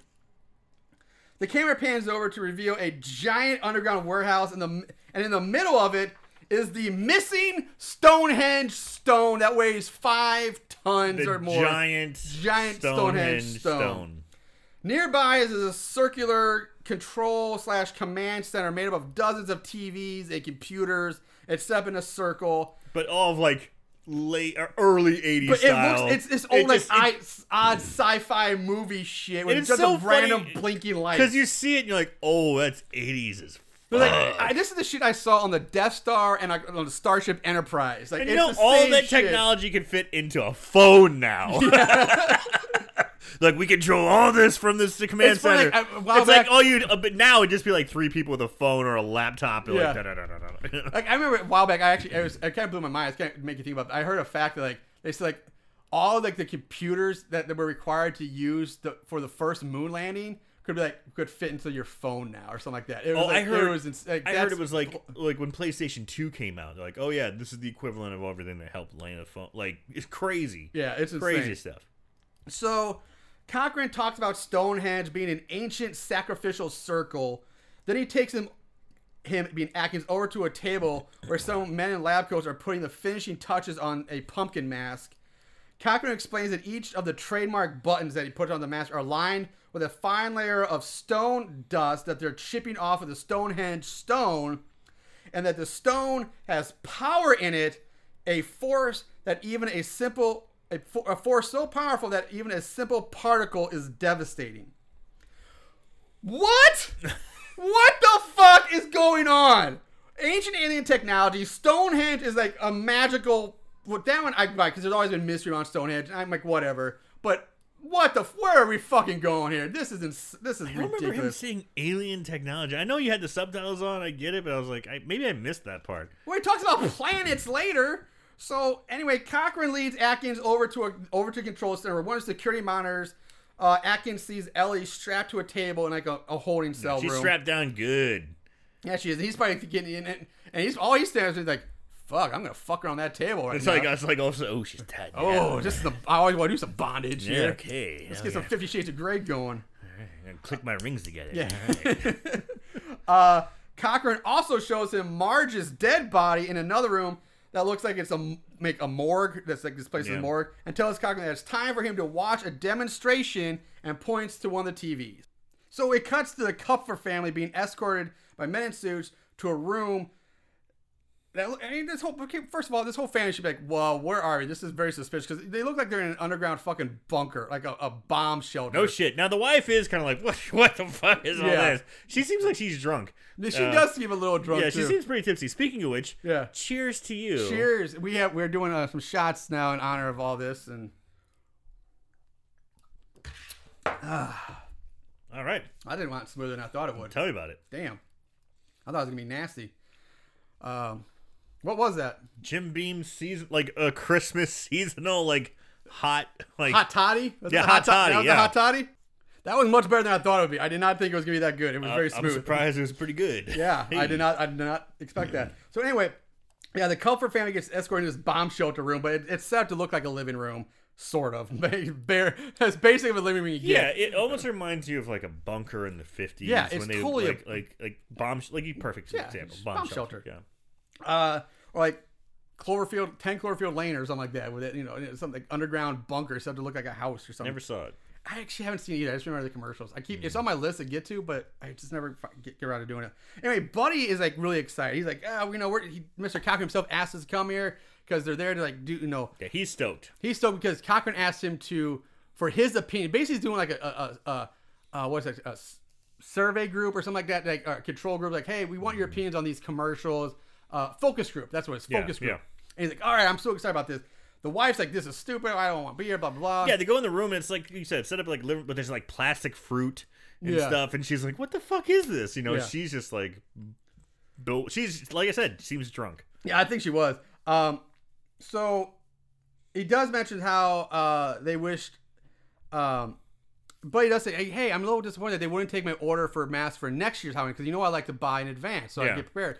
And then the wife, who, like I said, I think she is drunk, just like, maybe there's not even going to be a Halloween next year. Ha, ha, ha, ha, ha, ha. And that's when the TV in the room comes on and the SS commercial starts to play again. And the TV commercial tells all the children with their SS masks to put them on and gather around the TV for the big giveaway. So little Buddy does just that. He goes to the TV. He puts on his pumpkin mask, and TV says to watch the magic pumpkin, which is accompanied by an epileptic seizure-inducing strobe light. Yeah, it's like, watch. Put on your mask, little one. Make sure you watch. Watch. Yeah. Yeah. If I was the parents at that point, I'd be like, Okay, turn this shit off. Turn this shit off. Like, that's fucking creepy. Hold the phone. Yeah, that's enough of that. It's pretty creepy. Yeah. But so you can see something like that happening in the 80s, though. Like a big promotional push for something lame. Yeah. Like that. Like, remember That's what it Crystal? was. Like Crystal Pepsi. That right kind now, of thing. Yeah. there's no tomorrow. So shortly after, this strobe's going faster and faster and the music, blah, blah, blah, blah, blah. And shortly after that, little Buddy starts to grab his head and the mask looks like it's starting to melt onto his face. And he's pulling at it. Little Buddy falls to the floor, twitching in pain. His parents, who aren't really paying attention, finally realize that something's up and wrong. And they start to panic. Little Buddy dies. He's just dead now.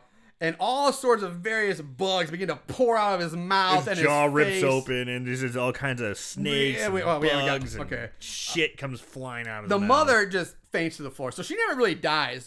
She just faints, and that's the last you ever see of her.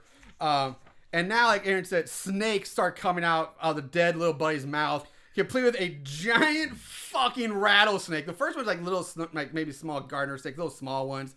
But then a giant fucking rattlesnake comes out of his mouth. And you hear like it's very stock footage sound effect of like bug noise in the background. Yeah. Like cicadas or something. It's a very stock. I don't remember that, but okay. Stock footage kind of like sound effect. Buddy Jr. screams, runs to the door, but it's locked. Then the rattlesnake bites into his ankle. He falls over to the floor, dead immediately, which, Jesus Christ, that's one part. I know rattlesnake bite can kill you, but that's instant death from that one. This could be a mystical, ancient alien Stonehenge superpower. Ancient alien technology enhanced yes. snake. You're right. How could I forget that? Marshall, come on. Jesus Christ, what's Get wrong with with me? it. Have another drink. Get on the same level as us and Tom Atkins. Yeah. Speaking of Tom Atkins, I want to talk about his reaction to all this because he's sitting there watching it happen, and never once he does nothing. He doesn't try to fight away or scare away. He doesn't tell Cochran, stop. What are you doing? What's happening? He doesn't show any signs of anger, fear, or shock. Instead, in my opinion, he looks like he's at the racetrack watching the horse he just bet on fall behind and lose, then realize he just lost all of his money. That's the look he has on his face. He does put his fists He's up. like, oh, damn it, I lost my money. His fists start to shake in front of his face. Because he said, like, he's watching, like, like, oh, no. His long shot horse lost. No! I was like, that's exactly what he looks like. Now, holy fuck, what did I just see? I lost my bet on my horse. That's really funny. And that's how I was last night watching some of the fights I was betting on. Yeah, I was gonna say you probably lost all your money again last night too, didn't you? I did not. I only bet $44 because that's all I have left in my account. Because for you have a gambling problem. I have a gambling account. So You have a gambling problem. But I bet all 44. I still walked away with $32. Okay. So I only lost 12. Only lost 12. You know, I'm sorry, but you have a problem if you have a gambling account, an account just for gambling money. But I guess it's smarter that way than I guess. All right, I look at the money as already spoken for. Yeah. All right.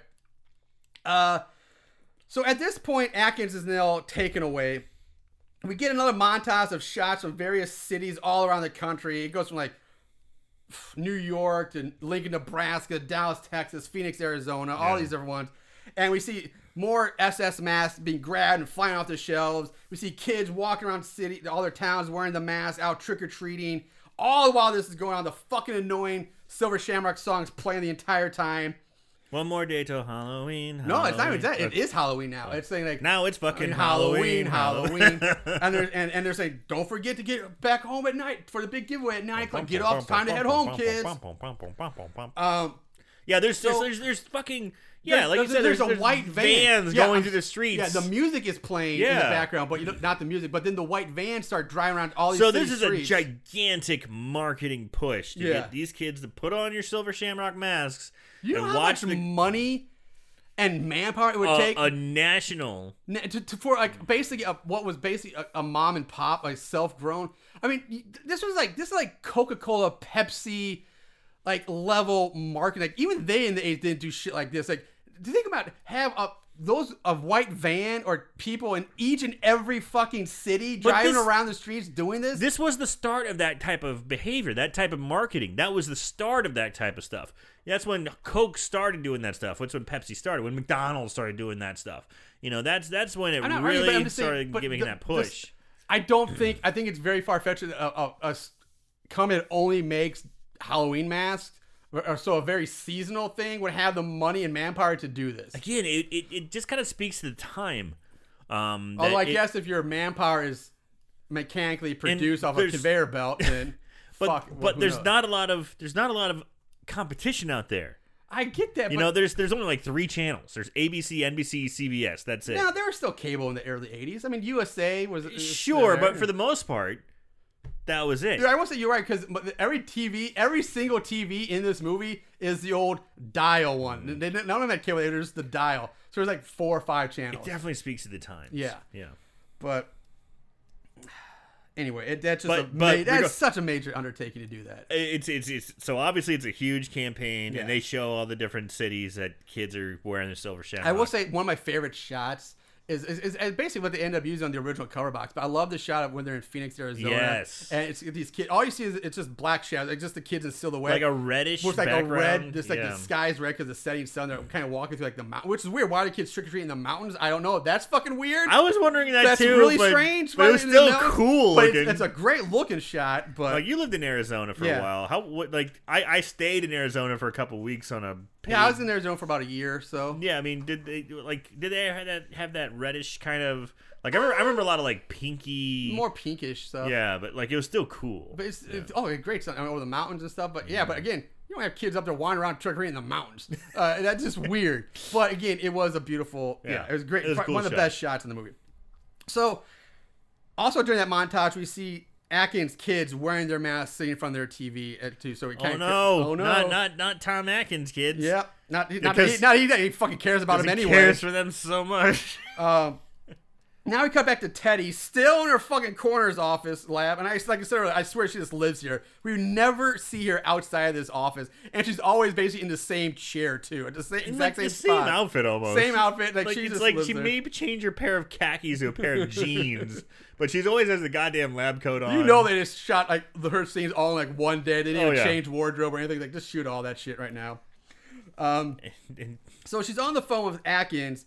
Or trying to call Atkins at the motel, but again, she's on the phone. She's fidgeting with some charred mechanical parts.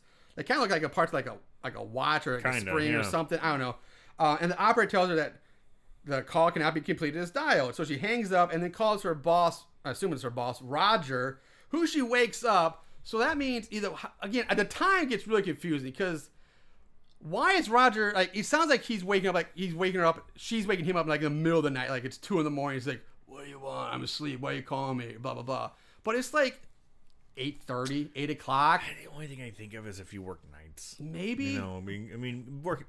I understand, man. I totally get that, but it's just, again, like, the time. It was just weird. Yeah, because I get it. This movie is so based on, like, that time, like 2 days that way, 3 days. It has to be 9 o'clock. It's all based. It's but now these he's type like, of moments what? that I just wish they'd say one extra line, like, "Why are you calling me? You know I work nights." Yeah, something like just that. Something like that to Exactly. help plug in the audience member. Because the first time I watched, I'm like, what is it, 2 o'clock in the morning now? Because okay, that don't make now everybody's dead. So what's the point? Like, And it's such an easy fix. Yeah. And there's so many movies that are guilty of this. yeah, it's super easy. I agree. Yeah, it's just a Proofreading, easy, guys, just proofreading. Add one little line. It's not gonna cost just anything. a simple thing to say, just to keep the audience, clue in the audience. Yeah. Okay, yeah, it's still like 9 p.m. or 8 p.m. or 1. Yeah. Instead of like, what do you mean? Because He's I asleep? get the impression He's that she's as- there like 2 o'clock in the morning trying to go over these results, and like, oh, I gotta call him now and wake him up. But Yeah, if you call me at 2 in the morning and talk about horrible horror podcasts, I will be pissed. I mean, it's 2 a.m. The fuck is wrong with you? I will let the audience know I'm pissed at you. Anyway, she tells him that she has something odd and she wants him to look at it. He's like, yeah, fine, I'll look at it, tomorrow morning or whatever. While she's talking to him, we see a man in a suit enter the lab from the next room over. Uh-oh. The Silver Shamrock Man. Yeah. Yep. The man grabs a power drill out from a cabinet drawer because I guess they have to do a lot of handiwork in the corner's lab. The only thing I could think of is you may have to drill into a skull or to a body part. I kind of get that, but it's like I would think they'd be more specialized drill. This is just like no, a fucking no. handyman. No, they just use regular Bro. craftsman power drills. Bro. Bro. I saw in many things in surgeries before. My favorite is when they're screwing this guy's leg back together. They got a fucking Black & Decker drill. Like just like with a guy like fucking putting up a fence. Oh, then maybe I have nothing to complain about here. Maybe that's 100% accurate, I guess. But I remember watching that like, holy shit, you can get that at Home Depot. Yeah, like what the fuck? Like, at least they're hoping they're sterilizing that shit. fine line This is between- the doctor just brought her from home. Like, yeah, I was putting my fence right there. I got a leg I got to reattach. I was bringing my Black & Decker with me. Now, the funny thing is that Black & Decker will make a medical edition of this. And it's basically the same fucking thing. I believe that. It's for medicine. It's for screwing those legs back on. That's one of those bullshit like scams that companies do. Like, here's like the special edition drill, but all it is just painted neon green instead of black, and they slap special edition on it. Oh, yeah, and they'll and charge like an extra $100. Oh yeah, it's just like chrome. It's like more stainless steel looking, so it looks like clean. Yeah, it looks like, as you fucking screw someone. it's like games do this shit all the time. Like, let's just use Mortal Kombat 11 as an example because we just got that today from our friends at Here Comes the Spooky podcast. Yeah, Thank you, Nachos McGuire and Cincinnati Jeff. Thank you so much. We did a little video on that before we started, but okay, so they gave us this as a gift for our 200th episode, which is awesome. But it's like, okay, so you have Mortal Kombat 11, but then if you buy like the Best Buy special edition cover art, you're paying. It's the exact same fucking thing. They just slap a different picture on it and charge. We'll include Scorpion's, I don't know, fucking.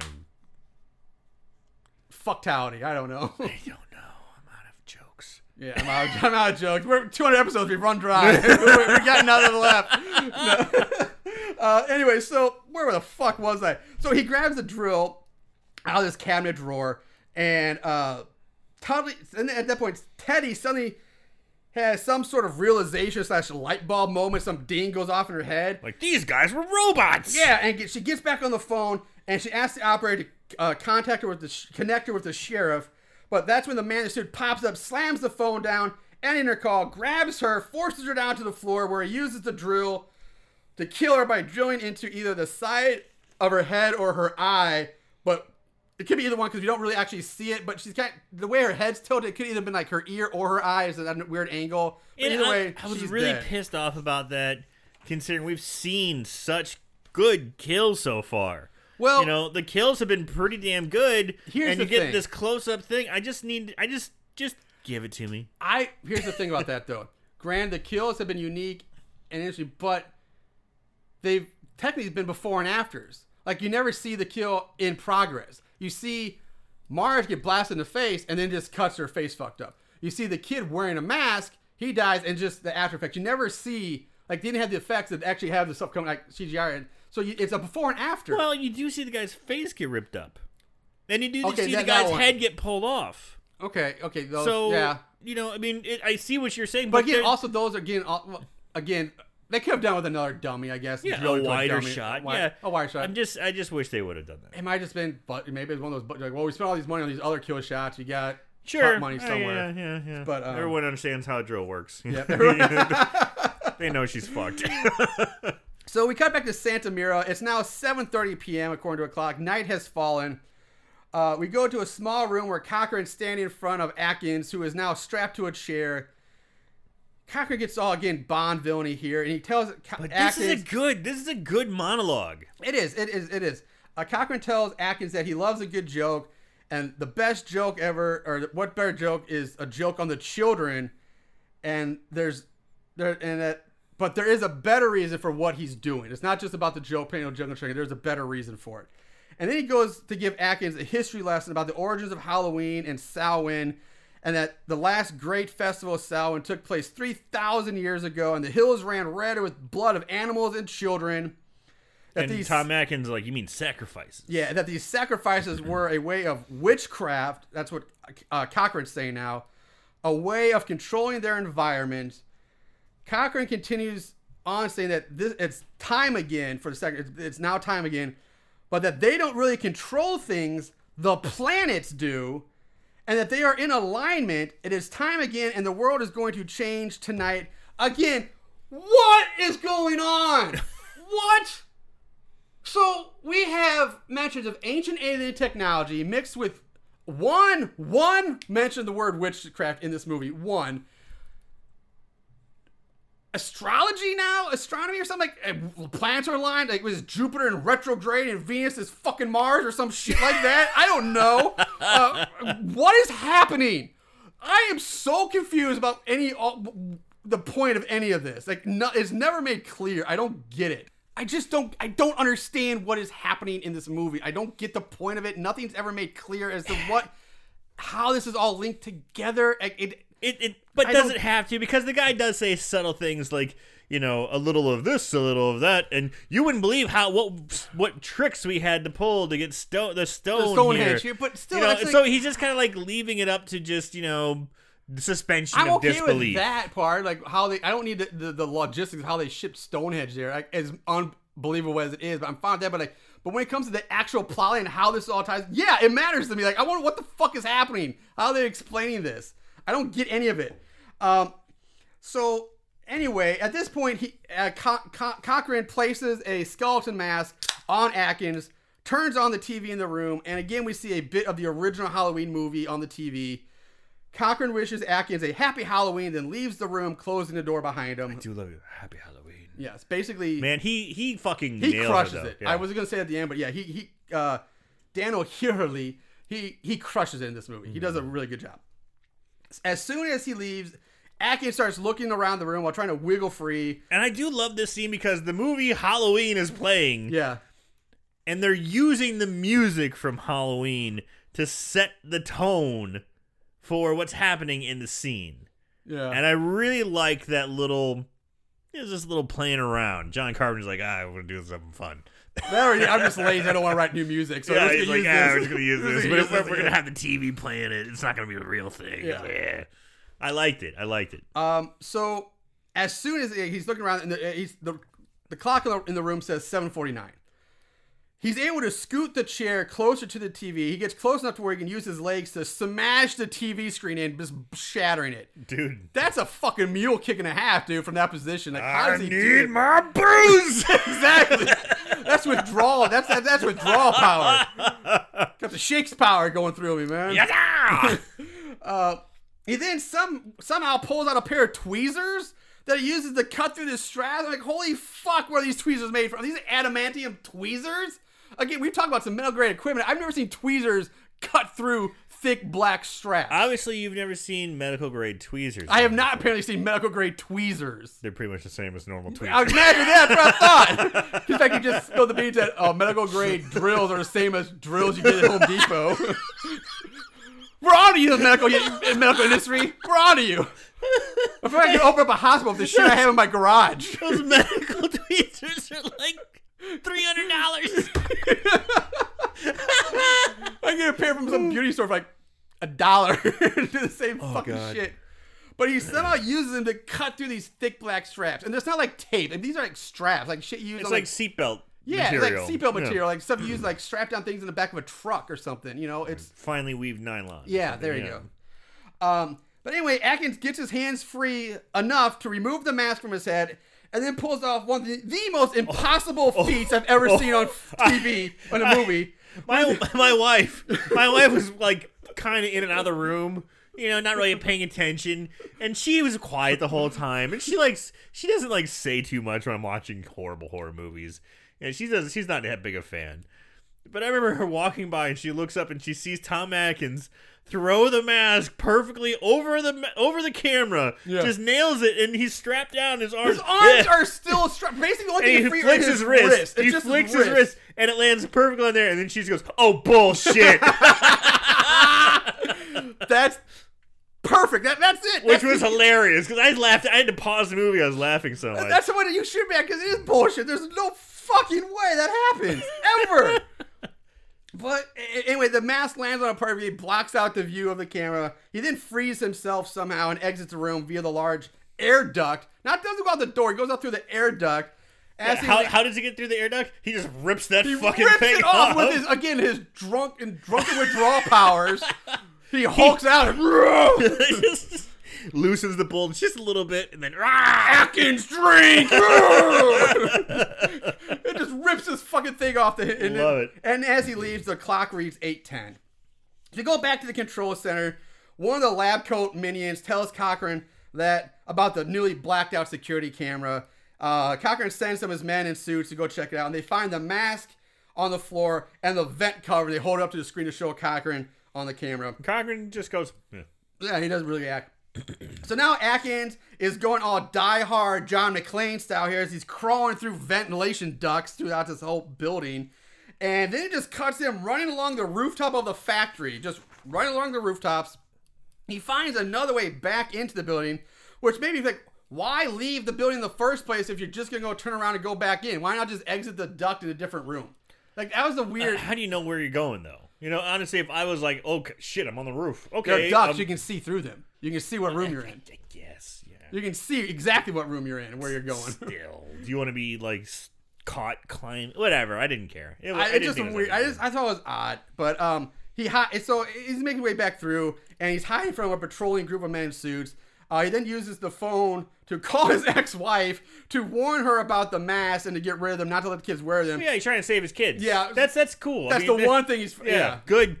Finally. The least he could do. Yeah, the least he could do. The very least he call could his do. wife and say, Listen, I hate my kids, but I don't want them to die. But the mom is like, fuck you, yeah, Tom. you're drunk again. You've been drinking again. You've been She's like, fuck you. I bought the better mask. You're a fucking drunk asshole. You're just jealous. Don't get rid of the mask. I spent money on those. Fuck you. Oh, dude. I just felt so bad for him at that point. I thought he deserved it. Like, it's his own fault. Like, but yeah. But she gives him the business hard and then just hangs up on him. Just click. And you can tell he's like he's selling it though, man. He's like sweating, like, oh my god. After this, he gets off the phone, and it just cuts to him finding the room that Ellie's in. He's on the phone. Boom! Now he's in Ellie's room.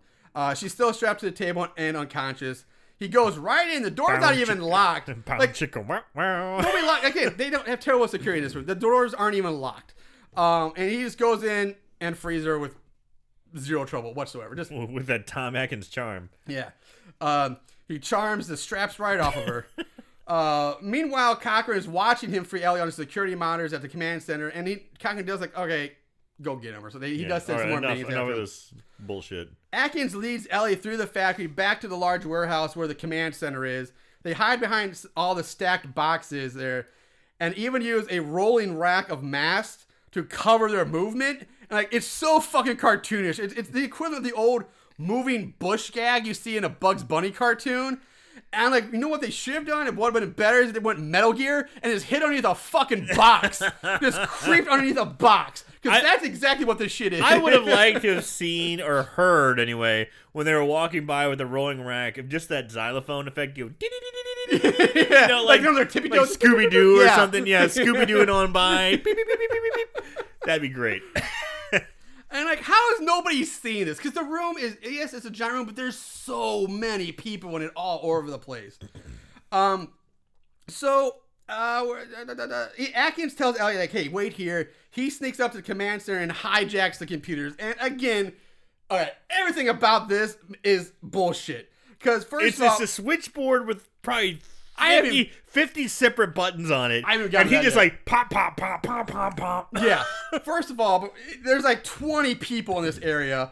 And the fact that none of them see him is bullshit, especially given the fact that there's one shot. One, Tom Atkins is not a fucking ninja, nor wearing dark clothes. He's wearing a bright tan jacket. And it's like almost a members only. And the command center is like the most brightly lit area in this movie. There's lights everywhere. On top of that, we can see Cochran and his minions standing nearby. And in this shot, there's like 3 of them, like 6 feet away from Atkins, just right there. And you see one shot where the men in suits are looking right at Atkins, and Atkins, they practically make eye contact with each other, and nobody still sees Atkins. He goes up to this fucking computer, which doesn't even have a keyboard on. It's just buttons with flashing lights, like you said. I've got an explanation as to why Atkins wasn't seen. All right, please give this to me. Okay, so we've already established that the majority of these guys are robots, right? These are robots looking around for Tom Atkins. They're looking for a human life system, a human life force, right? Tom Atkins has a fucking aura of booze around him and alcohol just flowing out of his veins and out of his skin. And they was kind of, maybe they might look twice and be like, what is that? Oh, there's no way a human can That's not life form. There's no way a human alcohol. can survive with that much alcohol in his system. But no, it's fucking Tom Atkins, baby.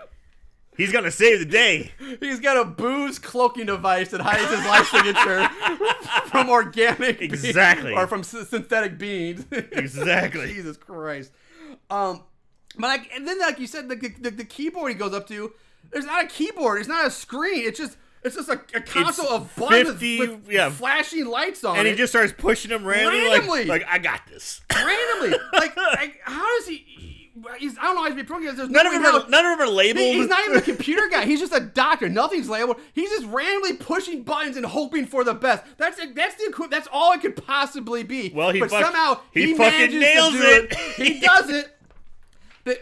So by the way, anyway, after sabotaging the computers, which causes the SS commercial to start playing on all the TV monitors circling around the command center, he sneaks away, still unseen. He grabs a box of the SS logo buttons as he creeps away. I love it when he creeps away because it's like this old man jog. It's so again. There's nothing stealth about it. He's a big dude in a bright tan jacket, and like, how is he not seen? What is happening? Lumbering through. It's like the equivalent of, like, I love the Cocker. It's like, it's kind of like the equivalent of, like when you let it's like a kid playing. It's like, just let him have this. Yeah. He needs this. just let him go. However, he is finally spotted, but he and Ellie run up some stairs that lead up to the catwalks, like high above the warehouse floor. A few men in suits do go after him a little bit, but everyone else just seems to ignore them and goes about their business. They're trying to stop the commercial from playing. Cocker himself just stands there watching with zero sense of concern and urgency, really. Atkins starts dumping all the SS logo buttons out of the box, and they start raining down on everyone below. But as they pass through the view of the TV screens, they start exploding in blasts of shooting out lasers and all blue that. electricity, because it's the fucking 80s, which kill all the men in lab coats instantly, just zap dead. All the electronics in the command center then start to explode. Even the men in suits, which aren't even nearby, they're on the stairs going after Atkins. They start puking up. They just fall over dead. I don't think Tapioca. they even puke up. They just fall over dead. There was one that fell over. It was like, Did they? I missed oh, that. it's Okay. huge. I saw them all fall over dead. The SX music starts accelerating again, playing faster and faster. Cochran still just stands there looking around. Now this rumbling noise is heard coming from the Stonehenge stone. Like Cochran does look up. Yeah. And not yet. Oh, okay. Not yet. Okay, good. And now, shit gets even fucking weirder because Stonehenge is rumbling. The command center, which is set, like I said, in a circle where all the computers and TVs, even though we just saw them all explode, are now completely fine, by the way. A bright blue ring of energy forms, running, like linking all the TVs together, and it begins to spin around in a circle.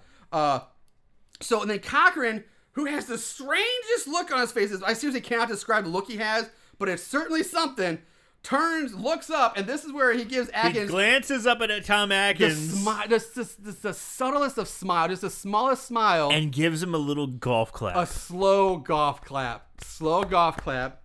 And then, with that's when Stonehenge, the stone, starts to glow blue.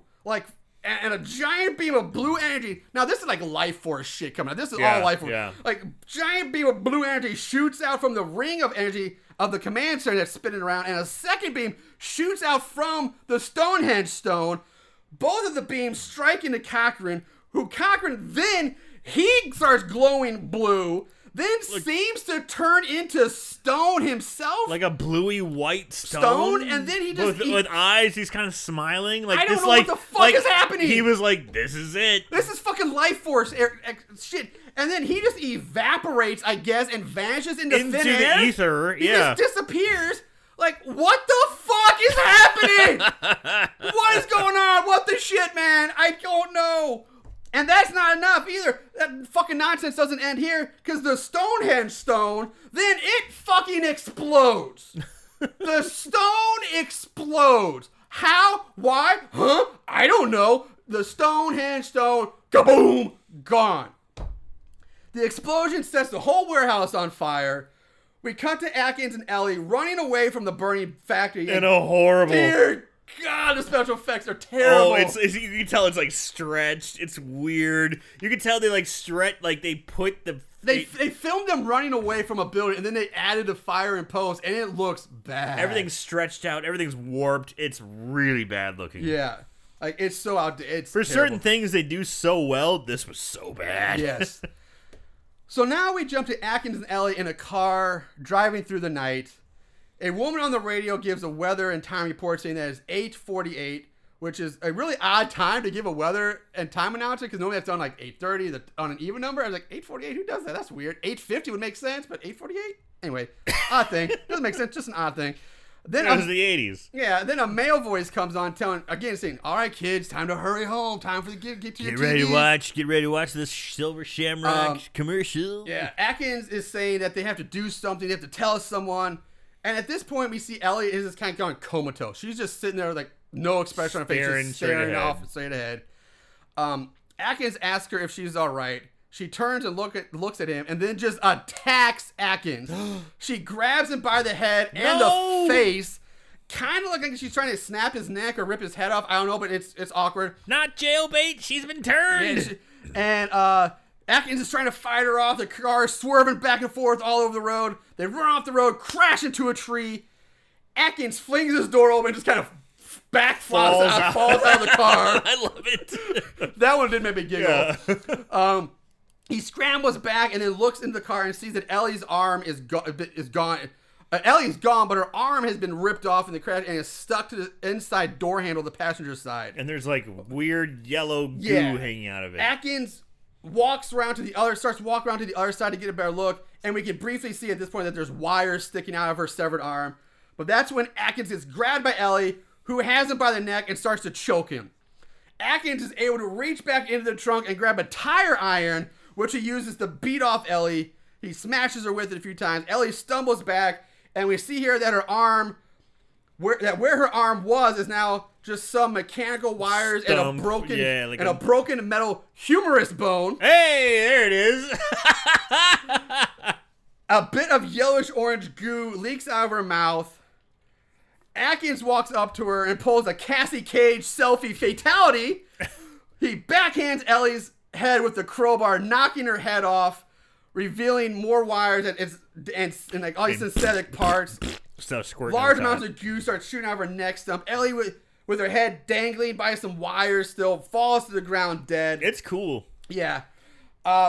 Atkins walks away, gets back in the car, There's a shot of Ellie on the ground, her body lying ass up with her head a few feet away with her eyes still moving, looking around like the zombie heads in the governor's fish tank. Oh, nice. Nice reference. Atkins reaches over to close the passenger side door, but in doing so, he awakens the severed arm, which comes to life and attacks Atkins. It grabs him by the neck and starts choking him.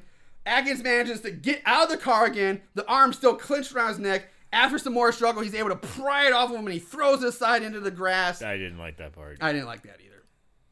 So now, with all that over, you would think that this all is over now, right? We count down, can't possibly, but fuck no, it ain't over. This shit sound of crazies just won't stop like Chipotle diarrhea.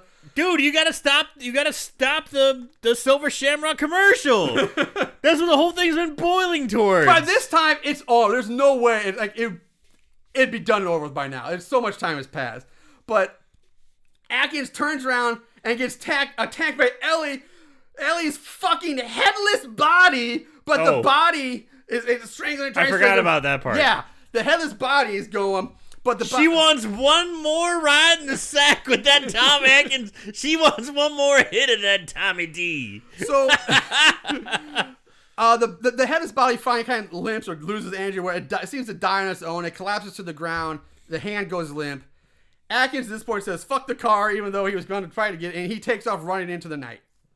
We cut back to the gas station that we saw way back in the beginning of the movie where the same gas station attendant is working.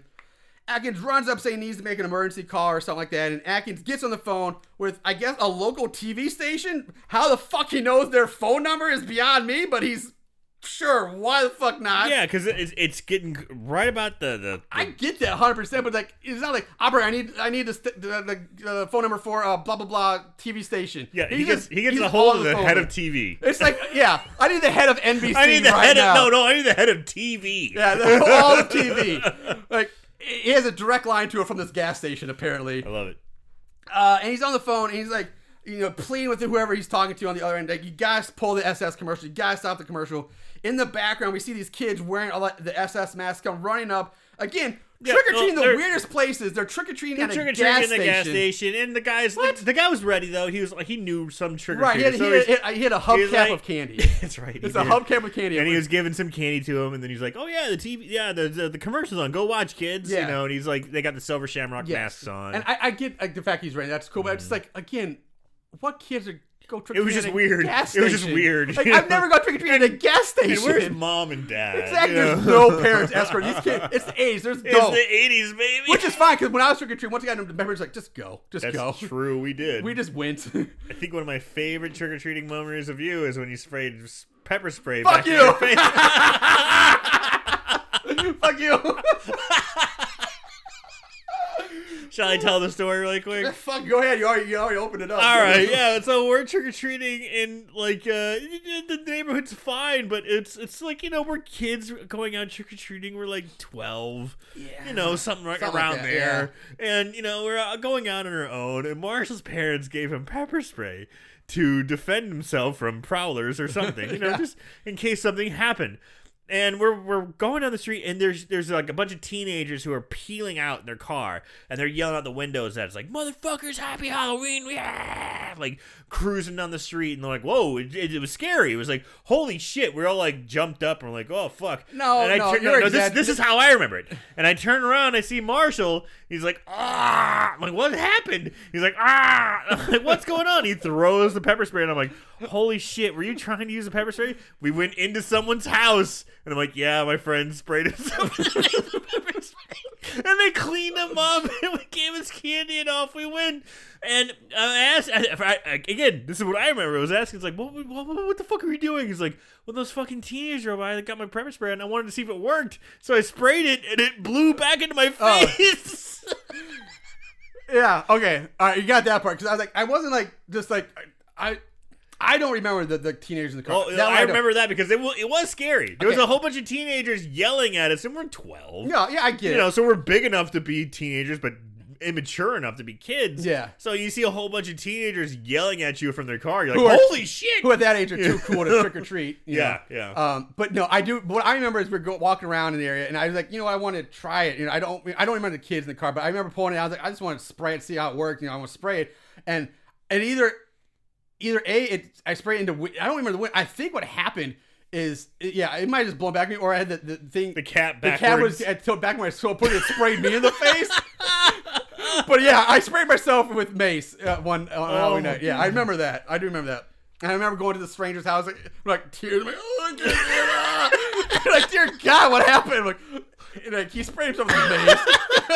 She's like, what? I was like, yeah. Oh, what a great story to tell in our 200th episode. Yeah, I forgot all about that. Yeah. Oh. Anyway, so kids trick-or-treating at the gas station watching the SS commercial on the TV. And at this point, what is about to happen is probably the best Tom Atkins moment that I've seen. He's going crazy at this point, yelling on the phone, trying to get the commercial pulled. It's a pretty great scene. On the TV, the commercial starts to play, but then it stops and says, "Please stand by," or something like that. Yeah. So the Technical kid, difficulties, kid's like, "Fuck this!" He changes the channel, and it changes the channel with the commercial still on that channel, and it starts to play again. But that channel then goes, "Please stand by." So It looks like it's working. It looks like Tom Atkins may save the day. So the kid changes the channel again, and the SS commercial is still playing on his third channel now. Atkins tells the person on the phone, "The third commercial is still on. You have to stop it. You gotta stop it. It's the third. You got." And he's selling it, dude. He's crushing this scene, and this is where he really kicks up the crazy factor. He starts yelling, "Stop it! Stop it! Stop it! Ah, stop it!" He's just going crazy. It kind of reminded me of like the Batista "Give me what I want" moment. He's like, "Give me what I want! Give me what! Stop it! Stop it!" And he's just going nuts. This rant. But this time, the commercial doesn't seem to get stopped. The TV shows the magic pumpkin come up, and the strobe effects start going. The music's picking up, and the camera just goes to black. It's going back. Yeah, it goes to black. And with Atkins screaming, "Stop it!" Cut to black. Okay. Roll credits. That's the movie. Holy crap. Okay. That's Halloween 3. That was a good ending. Yeah, I will. Yeah, I love that ending. I think it was a good ending. All right, so. Did he save the day? Did he not? We don't know. I'll say this for afterwards. So that just brings us to our favorite kills. Don't act like you didn't love it. Favorite kill. All right, Aaron, what we got? What we have for favorite kills for this week? While there weren't a lot of kills, no, there were not. They were very memorable. The ones we did have, and honestly, I'm going to have to go with the Ellie's dad in the hospital getting his soft eye holes penetrated by get fingered in the soft eye holes. How about that? Getting fingered in the soft eye holes. Grabbing a handful of skull and just ripping it out. That's my favorite kill. Yeah, I mean, obviously the one everybody remembers, the most iconic from this movie everybody saw is Little Buddy's. Yeah. The big Buddy one. Jr. Buddy Jr. But yeah, I actually gonna go with. I think I'm going with you too. Ellie's dad. Really? At the beginning, the skull, because we've never seen that type of kill before, but the eyes and ripping the skull in half, like that's pretty cool. I guess part of me wishes it would have been a little more graphic, like you actually saw like actual like the head come more than just the shift. You saw more like an actual rip off or something like that. But still, it was unique, and it was the most actually when you actually see everything. Almost everything else was just a before and after type thing. So yeah, my favorite. I'm going with Ellie's dad too. So that was quick and easy for that one. Let's move on to odds and ends. Just when you thought it was over, here comes the odds and ends. All right, so ratings. IMDb gives it a 4.9 out of 10. So we'll basically call it a 5. Yeah. Rotten Tomatoes has a 42% on the thermometer, on the official thermometer, with a 27% audience score. Wow, a 27% audience score? 27%. Oh. Amazon gives it a 4.4 out of 5, though, so much higher on Amazon. Plot keywords are 145 plot keywords. Please tell me High Life is one of them. Oh, shit. It's not what I wrote down. I don't think it was. Some of the weird ones were lots of city names. That's the plot keyword, because that's retarded. Yeah. You had to drop retard for a 200th episode. We're doing so good. This man cannot stop saying that word. He just can't. Drill in the head. psychotronic film. Psychotronic. Boo, boo, boo, boo, boo, boo. Psychotronic. Grindhouse film, which I don't consider this Grindhouse, and I don't think it's psychotronic either because I don't even really know what that is, but it doesn't. Well, I remember I defined it. I don't remember, but it was. It's weird. It's something weird. And this is not to me. It doesn't seem even female nudity, nipples, black teddy, sex in bed, sucking breast, and breast suckling are both different plot keywords. Breast suckling. Oof. Suckling. Yeah. It just makes me think of Tom Atkins going. Isn't there booze in here? Yeah, he's probably thinking there's booze. I thought there was whiskey. I thought there was some old crow in here. Come on. She laxates high life.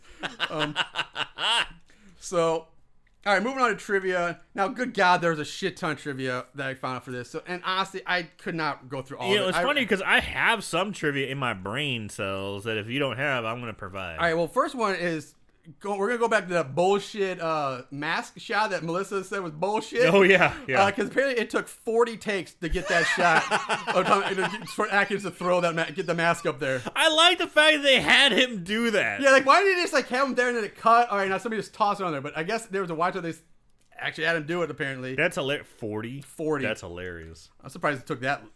Wasn't more than that. But anyway, the gas station scene in the film can also be seen in John Carpenter's The Fog. So again, he used the same location. The small town of Santa Mira is also the setting for the 1956 invasion of the Body Snatchers. Sweet. The Silver Shamrock Factory was a real-life milk factory. Gross.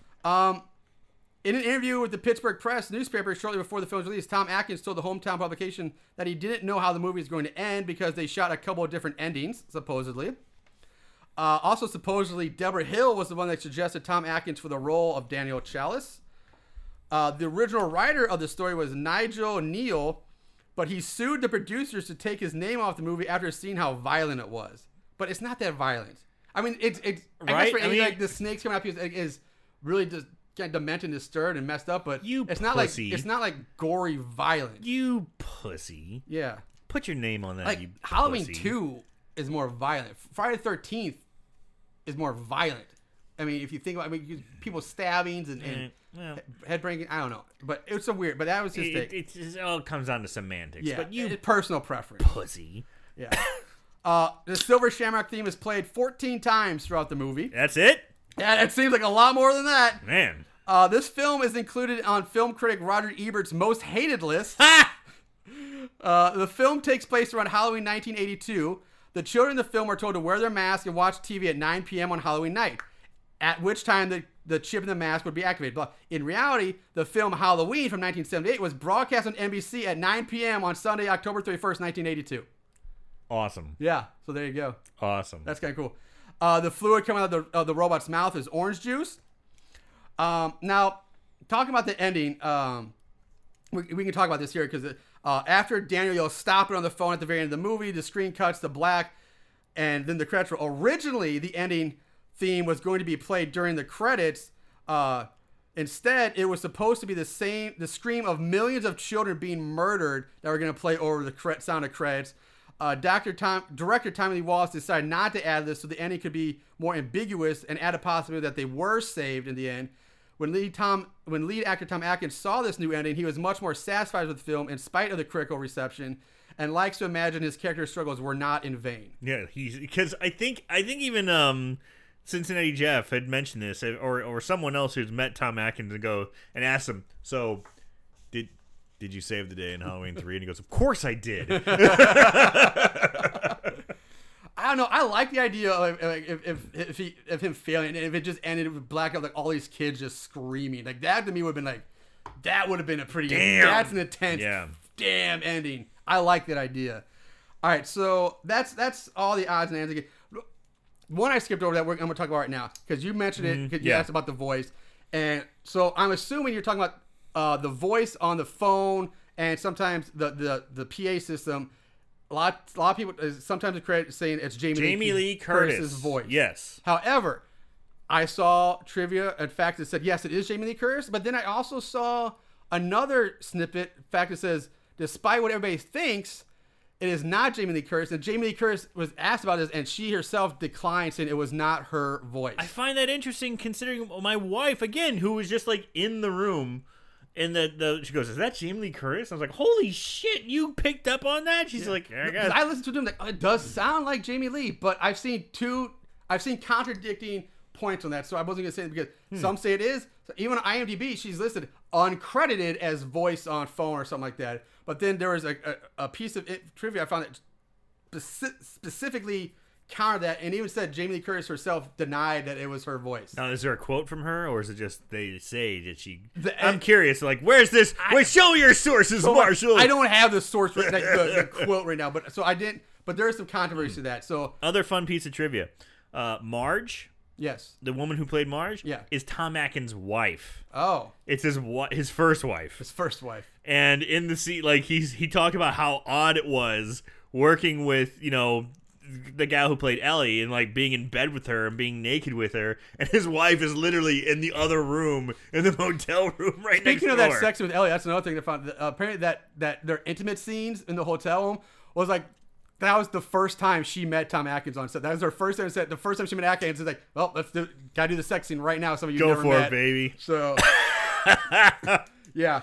All right. It's like, hi, my name's Tom Atkins. Nice to meet me. Nice to meet me. I'm gonna fuck you now. All right. With that said, we do get to move on and play the budget game. Woo! Time for Aaron to blow his wad with the budget game. 200th episode budget game. I'm awesome about this. This is exciting. So Aaron, what is your guess for the budget of the 1982 Halloween 3 Season of the Witch? I did not see the budget, but I think it's like it's up there because from what I understand, John Carpenter did not want to do Halloween 2. Right. He didn't want to do Halloween 2 the way the studio wanted to do Halloween 2, with Michael Myers returning and more Michael Myers. He wanted to do something like this. He wanted to have an anthology. He wanted to like have, right, John Carpenter's Halloween 1, 2, 3, but it's just like each one's a different story. So he finally got a chance to do that after the success of Halloween, the success of Halloween 2, and so they gave him a budget of, I'm going to say, $17 million, and he created Season of the Witch. All right.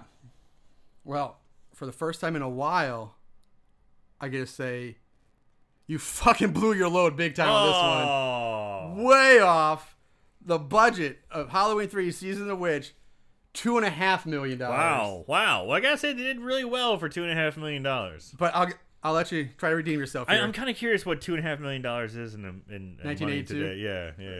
Yeah. So, do you want to take a guess at the U.S. box office gross? U.S. gross of the movie. So it's gonna come down to did it make money or not. I think word of mouth spread pretty quick, saying Michael Myers isn't in this movie. All right, Dave Chappelle. Shit.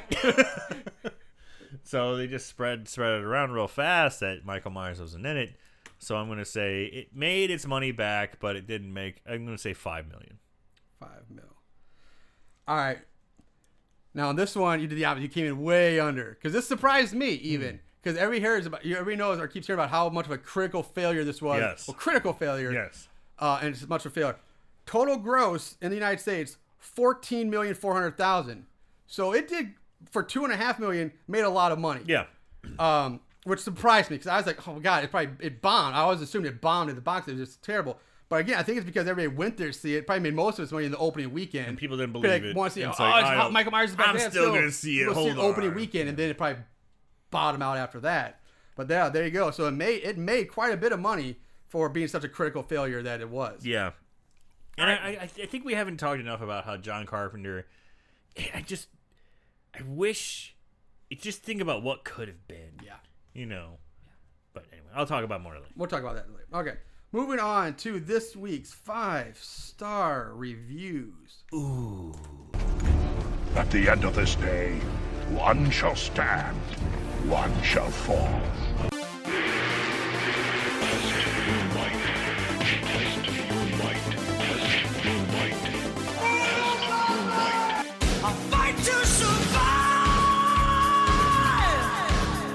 Good versus bad. Right versus wrong. Light versus dark. In the end, when the dust settles, who will be left standing after Mortal Kombat combat? now this was a Herculean task to get through this. I'm sure there were Holy fuck. hundreds and hundreds of them. 985 total reviews on Amazon. I try to get through as many of those as I possibly fucking could. Why do you even try? Why don't you just like pick randos? And Because some of the I can't just pick randos because I might pick a random one that just fucking sucks. So I just can't. Anyway, 72% are 5-star. Only 5% are 1-star, which that blew my mind. I really did. So starting with 5 stars from B in Alabama. B in Alabama. Rating the movie itself based on the fact Michael Myers isn't in it shows a lack of knowledge on your own self. Okay, first of all, let me get this shit out right now. All you motherfucking horror aficionados, horror snobs can take this shit and shove it up your fucking ass. I am so sick of these people who are like, if you don't like Halloween 3, that's because you just don't like good horror. You just don't like because Michael Myers isn't in it. So fuck you because I'm better than you. I know more than you. So many of these 5-star reviews were shit like that. I read so many of this shit. Like, you snobby, fuck you assholes. I want to slap you in the face. But that said, I will continue on with these reviews. I like the passion. Those of us who know just roll our eyes. The franchise was originally planned to be an anthology, which he misspells. He spells anthropology. It's supposed to be an anthropology. If you're going to get on your high horse, get your spelling and grammar right, you fucker. Goddamn autocorrect. Again, everybody knows that nowadays. I'm pretty sure everybody does. But it turned into another masked killer series. The finger waggers are also wrong because Michael Myers does make a cameo in it if you're paying attention. This is a great horror film because it messes with your mind and relies on great actors, lines, and less on visuals like blood and nudity to sell it to you. The film was before my time, and really it's time too. 5 stars. Brian E. entitled The Runt of the Litter. And I edited this one down. So I edited some of these down. Disregarding the whole Myers storyline is really an excellent movie for most people that most people don't give credit to. As a standalone movie, the plotline and acting is excellent. People should give this one a chance and see this again for what it is, a scream gem that deserves credit as a great film. That's better. That's a little more well put, not as snobby and bitchy or pretentious, whatever you want to say. David Mandroid writes, if horror fans supported these underdogs, the movies that challenge convention, everything would be as right as rain. 5 stars. Weird.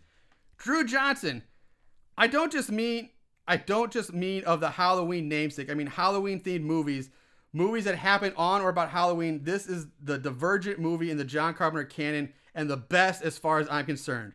Mike Myers is nowhere to be found, and that's fine. I never liked him in Cat in the Hat anyway. 5 stars. Wow. Yeah. From Terry Keeley, I rented it for my teenage daughter because she had never seen it. She didn't like it, but it's in the Halloween series, so you have to see it at least once. 5 stars. Funny. That's not a 5-star review at all. That's pretty good. But that's funny. All right. So 1-star reviews because this movie's so polarizing. You know, you got to go both sides with this one. Derek Jenkins writes, I am aware and others are that there's no Michael Myers in it. That still doesn't excuse this horrid mess of a movie to even ever get made. I watched it from beginning to end. The one question on my mind, how the hell did this even get a Halloween name attached to it? Actually, scratch it. I don't even want to know at all. I know it seems to be the case in loads of horror movies, but what the freak is the deal with having to have a shower scene? Is it really necessary? If the actors want to sleep together, just get it over with. Speaking of it, didn't take dude long in this movie to get with a woman he had met maybe a few days before. Fuck no, it didn't. Also, I'm sure others knew Mike Myers wasn't in the movie, but it still doesn't give it an excuse to be an utter horrible piece of crap. I've never given a movie or anything else only 1 star before, but this one deserves it and gets that honor. 1 star. Enjoy it. Enjoy it. Not. He ends it with the not joke. He brings in the not. Brings in the not joke. I should do the arrow for not jokes. Jesus Christ. All right. Brian Potter. Arf. Barf. Yuck. This garbage. And unfortunately, not the kind of garbage that I enjoy. Stupid, nonsensical, poor acting all around. Weak plot. Not remotely scary. Just bad. 1 star. From Drarog. I like you trying to pronounce this word. Darragh. Drog Murray. A shame, a crying shame. The producers of Halloween 1 and 2, Deborah Hill and John Carpenter, decided at the time, since Michael Myers was killed off, they should try a different idea. How wrong they were to do that. At the time, the cinemas and theaters worldwide were a crowd of obsessive horror fans expecting to see their idol, their hero, Michael Myers, return once more. Unfortunately, what they saw was entirely different. This film bombed big time at the box office, much to Carpenter and Deborah Hill's disappointment. What they need to do is bring back Michael Myers, and that's exactly what they did in Halloween 4, which saved Carpenter's career from turning into a crying shame. Oh, fuck you. Yeah. This film may have done okay if the title had been penned differently, but other than this, a terrible film with bad acting and a silly idea overall, I wouldn't recommend to any horror fan whatsoever 1 star. That asshole's just butt-fucked hurt because they can't pronounce their own goddamn name. Go to hell and die. From Danny, worst movie of all time. How many movies have come out since the very first reel was ever produced? 4,000, 5,000, a million? Who knows? All I know is that Halloween 3 has got to be the worst out of each of these, every single movie ever produced by the hands of man. I've seen some pretty bad movies. 8mm, Godzilla, The New Psycho. And this one takes the cake. They should have called this movie Wild Wild Waste. I must have switched like 20 positions while watching this garbage. I was so uncomfortably bored. Do yourself a big favor. Rent some good and original horror movies like the original Halloween, original Psycho, and this one really dates the poster, or the new but controversial Blair Witch Project. 1 star. Oh. Fuck this guy, too. Yeah. I liked 8mm. What an asshole. I don't think I actually... No, I did. That was the snuff film one. I did see that. Nicolas Cage. Yeah, it was disturbing. It was tough to watch, but yeah. James Gandolfini killed it in that movie. Last two here. Cameron D. Byrne. Halloween 3 Season of Witch...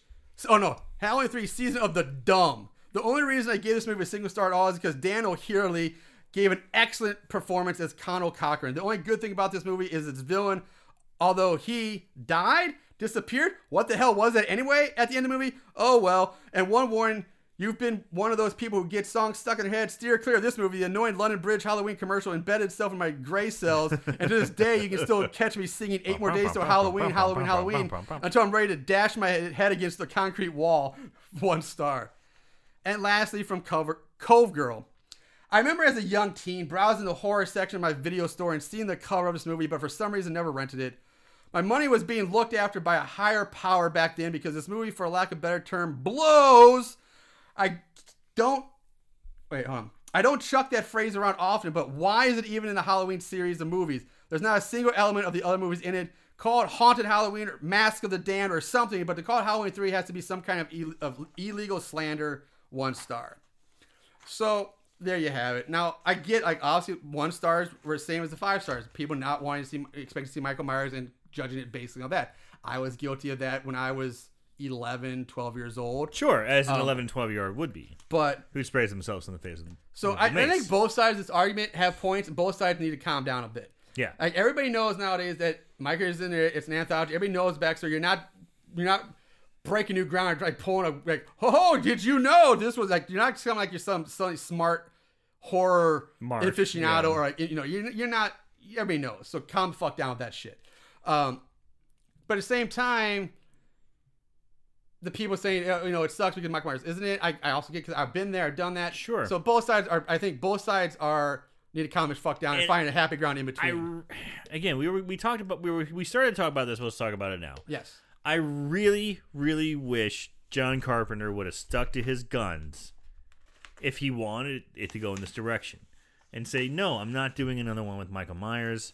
I'm releasing Halloween 2, Season of the Witch, a Halloween movie. In every year or two, you'll have another John Carpenter Halloween movie. Who knows what we would have had? We still would have had Michael Myers in Halloween. We would have had the Season of the Witch. We would have had other things. Who knows?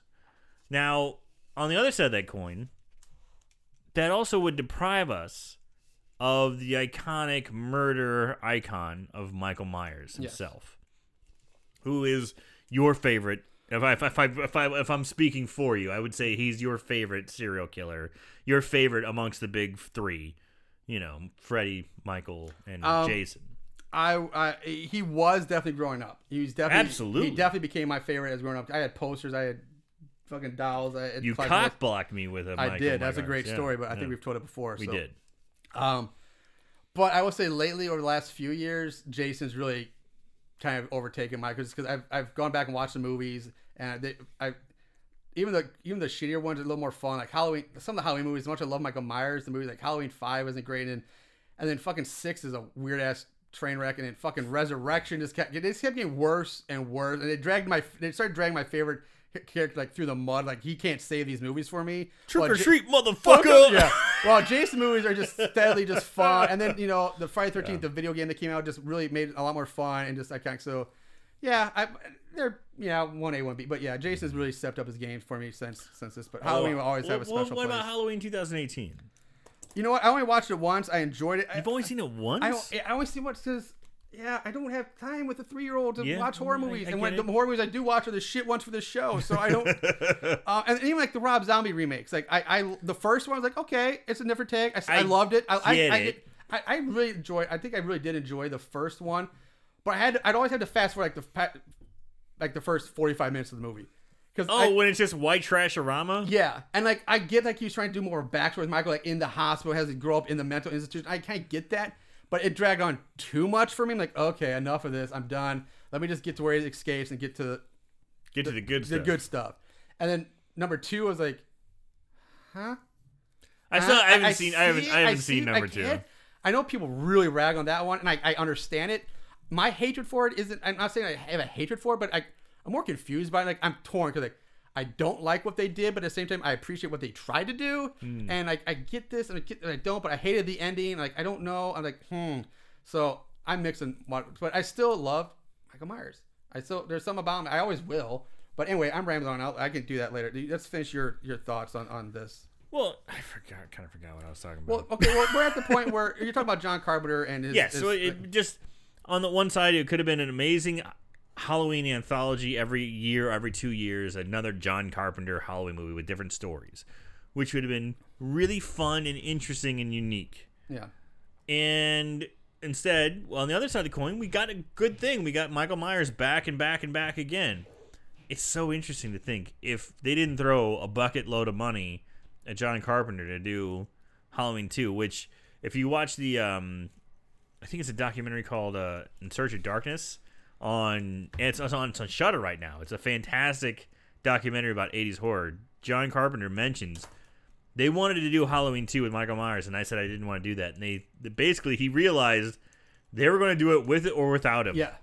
So he's like, "Fuck it, I might as well do it." They're throwing a buttload of money. At least I might as well do it. It's my thing. At least I don't let them bastardize it or fuck it up. And from what I understand, he basically locked himself in a room with a bottle of whiskey and like banged out a script. And he's like threw it at Deborah Hill and was like, "Make something of this donkey." And then when they did it, they finally said, "Okay, you can finally do. Now you can do what you wanted to do." But it was too late. He already laid the groundwork. With Michael Myers. A different studio bought up Halloween 3. Like one that did Halloween 2, like then it got bought by a different studio. And Dimension? No, I don't remember what studio. That's what I mean. I could be wrong, but I'm pretty sure like a new studio bought it and let them do that or something like that. But anyway, final thoughts. We're running real long on this one, which is fine. It's because it's the 200th episode. What's your final take on this? Where are you standing? So you have to look at this movie as Season of the Witch. You can't look at it as Halloween 3. If you look at it as Season of the Witch, and if they released it as Season of the Witch, John Carpenter's Season of the Witch, it'd be so bad it's good. And that's the way I like it. So bad it's good. I like this movie. I like Tom Atkins. I like Steal Your Girl Tom Atkins coming in, whiskey powered, high life fueled, just doing his thing. It's so fun. I love John Carpenter movies. I love the suspense. I love the score. I like the lighting. All that's it's a great John Carpenter film, and the ending is so fantastic. Did he save him? Did he not? Sure didn't look like he did. Looks like he got real close. I enjoyed this movie thoroughly. All right.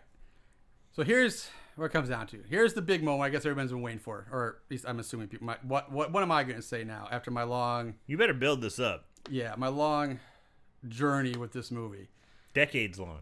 So I wrote down some things. Here's things I liked about the movie. First of all, the music. I commented earlier, actually in the episode, the music. again, John Carpenter, great. I love it. Really does. There's some great music things and music scores. So that's up there. I love the music. The story concept itself isn't bad, but it's it's okay. It's not terrible, but it's okay. Like okay, whatever, fine. You're along for the ride. I'm along for the ride. We mentioned earlier, but Dan O'Herlihy did a great job as Cochrane. Crushed it. Loved him in this. Atkins was fine, I guess. I mean, I have more on him later, but he's fine. Some things I hated. Now, here we go. To me, it was boring.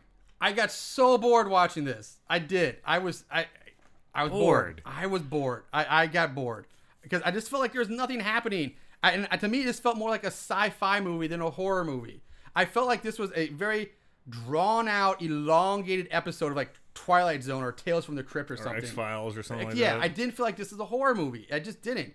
And like you commented, the name, Halloween Season of the Witch. First of all, there's no fucking witches in it either. The word witch is mentioned one time in passing. One time. Cochrane never says, I'm a witch. It just says, the witch, way back in the day, the witch. Okay, it has no link to the movie whatsoever. There's no spells, no curses, no nothing. So that's weird, but like I said, I'll come back then.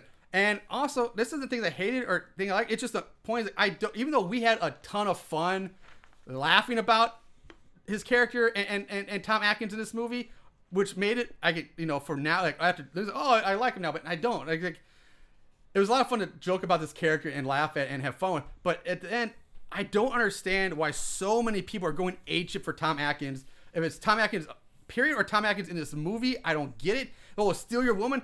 He didn't steal anybody's woman. He didn't come up and steal some married some married chick. His ex-wife's fucking hate. He banged some jailbait girl. He didn't steal her from anybody, and he's boning some corner sister on the side. So I don't know where to steal your girl is coming from. That's just me talking, baby. Okay, he's just a drunk doctor who I don't get it. I don't. Did you ever see him in The Fog? Long. I haven't seen The Fog in a long time. He picks up Jamie Lee Curtis as a hitchhiker. Next scene, he's got done plowing her, and you're looking through pictures. Like, the guy just gets puss on the regs. All right, so fine, but I know so many people go, and especially, no offense to the guys that Here Comes the Spooky. I know Nachos and Cincinnati Jeff love Tom Atkins. Like, they fucking suck his dick or something. I meant it in the nicest way possible, guys. I do. But I don't get the Tom Atkins love. I just don't. He's really? He's fine in the movie. He's not bad, but I don't see that. He's not like this, he's such this amazing character and he's so cool. Like, whatever. I don't get it. So, also, I think, like, I love John Carpenter movies. I agree with you. Like, if this movie was not Halloween 3, if it was called, like, the one girl in the review, if it was called, like, Masks of the Damned, let's say her thing, or something else, probably went fine. It wouldn't have had the blowback that so many people expected, because that's just a bad mistake. In the peak of the 80s, when Jason and Fred, everything, the height, like, to get away from your iconic slasher is just a dumb move. And then to expect it to have the same kind of financial and critical success that you had with something completely different, but using that same name is not right. Like, and then they fucked that up. Yeah, they fucked that up hard. So if it was named something else, I think the movie itself would have been fine. It's okay, fine. It's kind of like when they did Friday the 13th, the TV show. As a kid, I go, oh, Friday the 13th TV show, awesome. I start watching that. Where the fuck's Jason? Yes. Where's Jason? I kept expecting Jason to start coming out killing kids in New York or something like that. Like, where is he? But they didn't. There was no Jason. It was it was basically a Twilight Zone thing. But Freddy's Nightmares. At least they had Freddy in the beginning. Yeah, that was like it's telling you what's going to happen. Like, hey kids, like a crypt this keeper. is what's going to yes. He's like a crypt keeper. This is what's going to happen in this story. So you knew Freddy wasn't going to be in it. Yeah. There was one where Freddy was in it, and that was like Freddy on trial. When it was Freddy on trial for killing all these kids. Oh, like before he got set on fire. Before he became a dream. I thought it was like Freddy, like now, like I'll bring him and sitting there in the car, like, yeah, bitch, I killed this kid, bitch. Like, I don't know that bitch. He was asking for it, bitch. I don't know, but that's funny. But okay, so at the end of the day, So Bad Scary. I know no matter what I'm probably gonna get blowback from this, but dude, just speak from the heart. To me, I'm still saying So Bad Scary. Wow. Different reasons though. I'm over the fact Michael Myers isn't in. I get it. I'm fine. I've moved on. Judging it from just a pure movie, not even I'm going like, okay, this movie is the unnamed movie. No title, no nothing. Right. Just the movie. Tom Atkins, fine. Dan O'Herlihy crushes it. He's good. Thumbs up. but I was bored. I was so bored. Like nothing is fucking happening. You get the kill of the old man in the beginning, and then like 30 or 40 minutes go by before anything happens. You get the thing with Marge, and then it trails off for again, and everything's so far between anything happening. It's just people just wandering around, talking, doing nothing. I was just bored. I wanted more. I just wanted more. And it doesn't feel like a horror movie. It feels like a sci-fi movie or a Tales from the Crypt, a Twilight Zone shit. That's what it feels like to me. I'm saying So Bad It's Scary. I still don't like the movie. I feel like you have to be in the right mood for a John Carpenter movie often. I'm not even thinking John Carpenter because, The Fog, just Halloween, fucking Ghost from Mars is a weird one. It gets a lot of great, but that's a fun movie. I enjoy. That's a fun one. It's weird, but it's fun.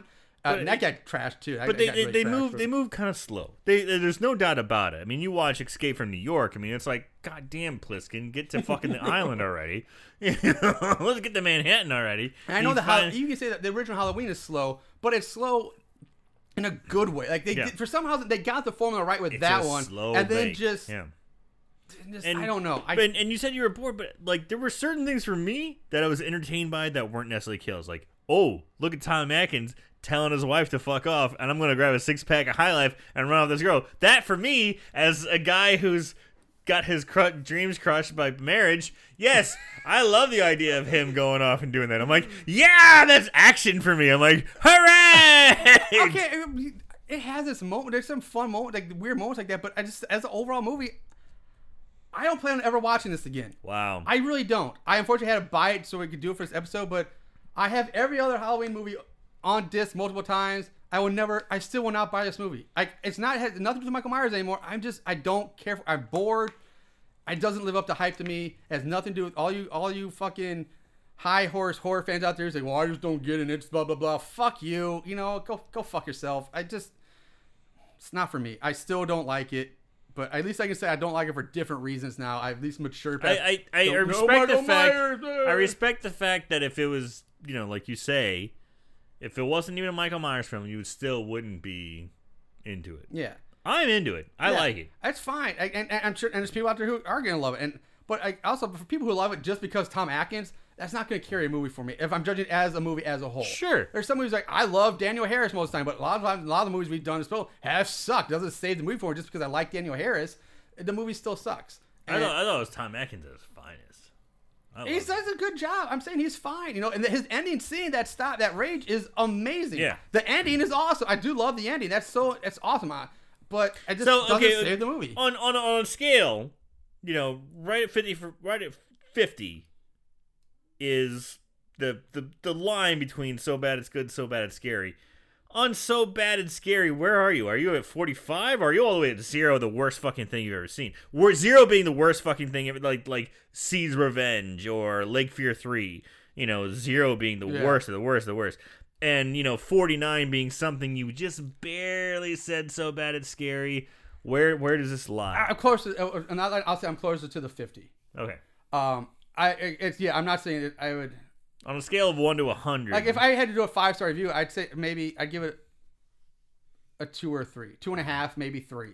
Just because, it's just, I don't know. I just couldn't figure out, I was so bored. Like, I just felt like nothing was happening. Tom Atkins is fine. I know Harley, great. I keep saying that, but I was bored. Like, I was like, I'm trying to do my notes on it. It's like, nothing's happening. Nothing's happening. I'm so bored. I just at the point I wanted to give, I don't want to do this anymore. I'm bored.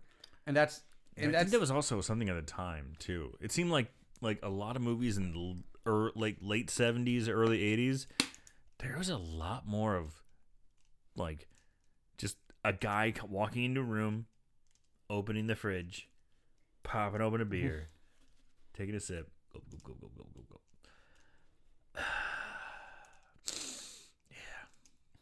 Yeah. Walking over the TV. Yeah. Clicking it. It doesn't work. He has to go turn it on. I get he has to slap the side a little bit. Yeah, I get the storytelling aspect. It's like there's a lot more movies like that at the time. I don't know. There's so much. I don't know. I still don't like the movie, but for different reasons now. Take it for what it is. That's my honest opinion. I'm not trying to be, I'm not trying to dig in my heels and say, oh, it's terrible because no Michael Myers, whatever. It's just different reasons. I still don't care for it. I don't think I'd watch it again on my own. I like it. I know. Don't get me wrong. So we're split. I'd probably put it around the 65 to 70. You know, out of 100. You know, don't get me wrong. It wasn't like blew my dick away, but you know, it's not like I was Ellie getting my dick. I had more fun talking about this. I had a lot of fun doing this episode. too, This was a yeah. lot of fun. We joked about it, and it probably sounds like I liked it better but we do. It happens with all these episodes. We have fun talking when we get talking about. It sounds a lot better. Oh than yeah, it the is. trap door sucks. Yeah, but but- man, if you listen to that episode, it's fun. Yeah. So Episode 45, I believe. 40 something, 45, 48, somewhere around there. Yeah, 42. I don't know. All right, guys, that's it. 200th episode in the books. We're gonna continue on with our 200th episode celebration next week with our guests and retrospect. So turning for that. You for get a some- chance to hear us sucking our own dick some more. Yeah, you do. Tell some stories. Who knows? But all right, hope you guys enjoyed. Thank you so much for being on this train ride with us for as long as we can go on. Thank you for listening. Thank you for telling your friend. And like honestly, tell your friends. Tell a buddy. Like, Tell your who friends. Tell your wives. Tell your sisters. Yeah, just mention our name, drop a line, say, hey, this is a fun little podcast, because that's the best 5-star we can get is an actual true recommendation. And like I said, if you have keep your suggestions coming. Keep sending those your bad movie suggestions. I've been getting several decent ones over the pandemic. I've been getting some more, and I've gotten some more recently. So keep them coming. We love getting them. I try to get all of them onto the schedule as best I can. You get, so we gotta lighten the load with a banger from time to time, though. A little, yeah, or at least I shouldn't say a banger, but something like this that's more well known. Yeah, exactly. But all right, guys, that's it for us. Thank you so much again. Watch more horror movies, and remember to always keep it tight.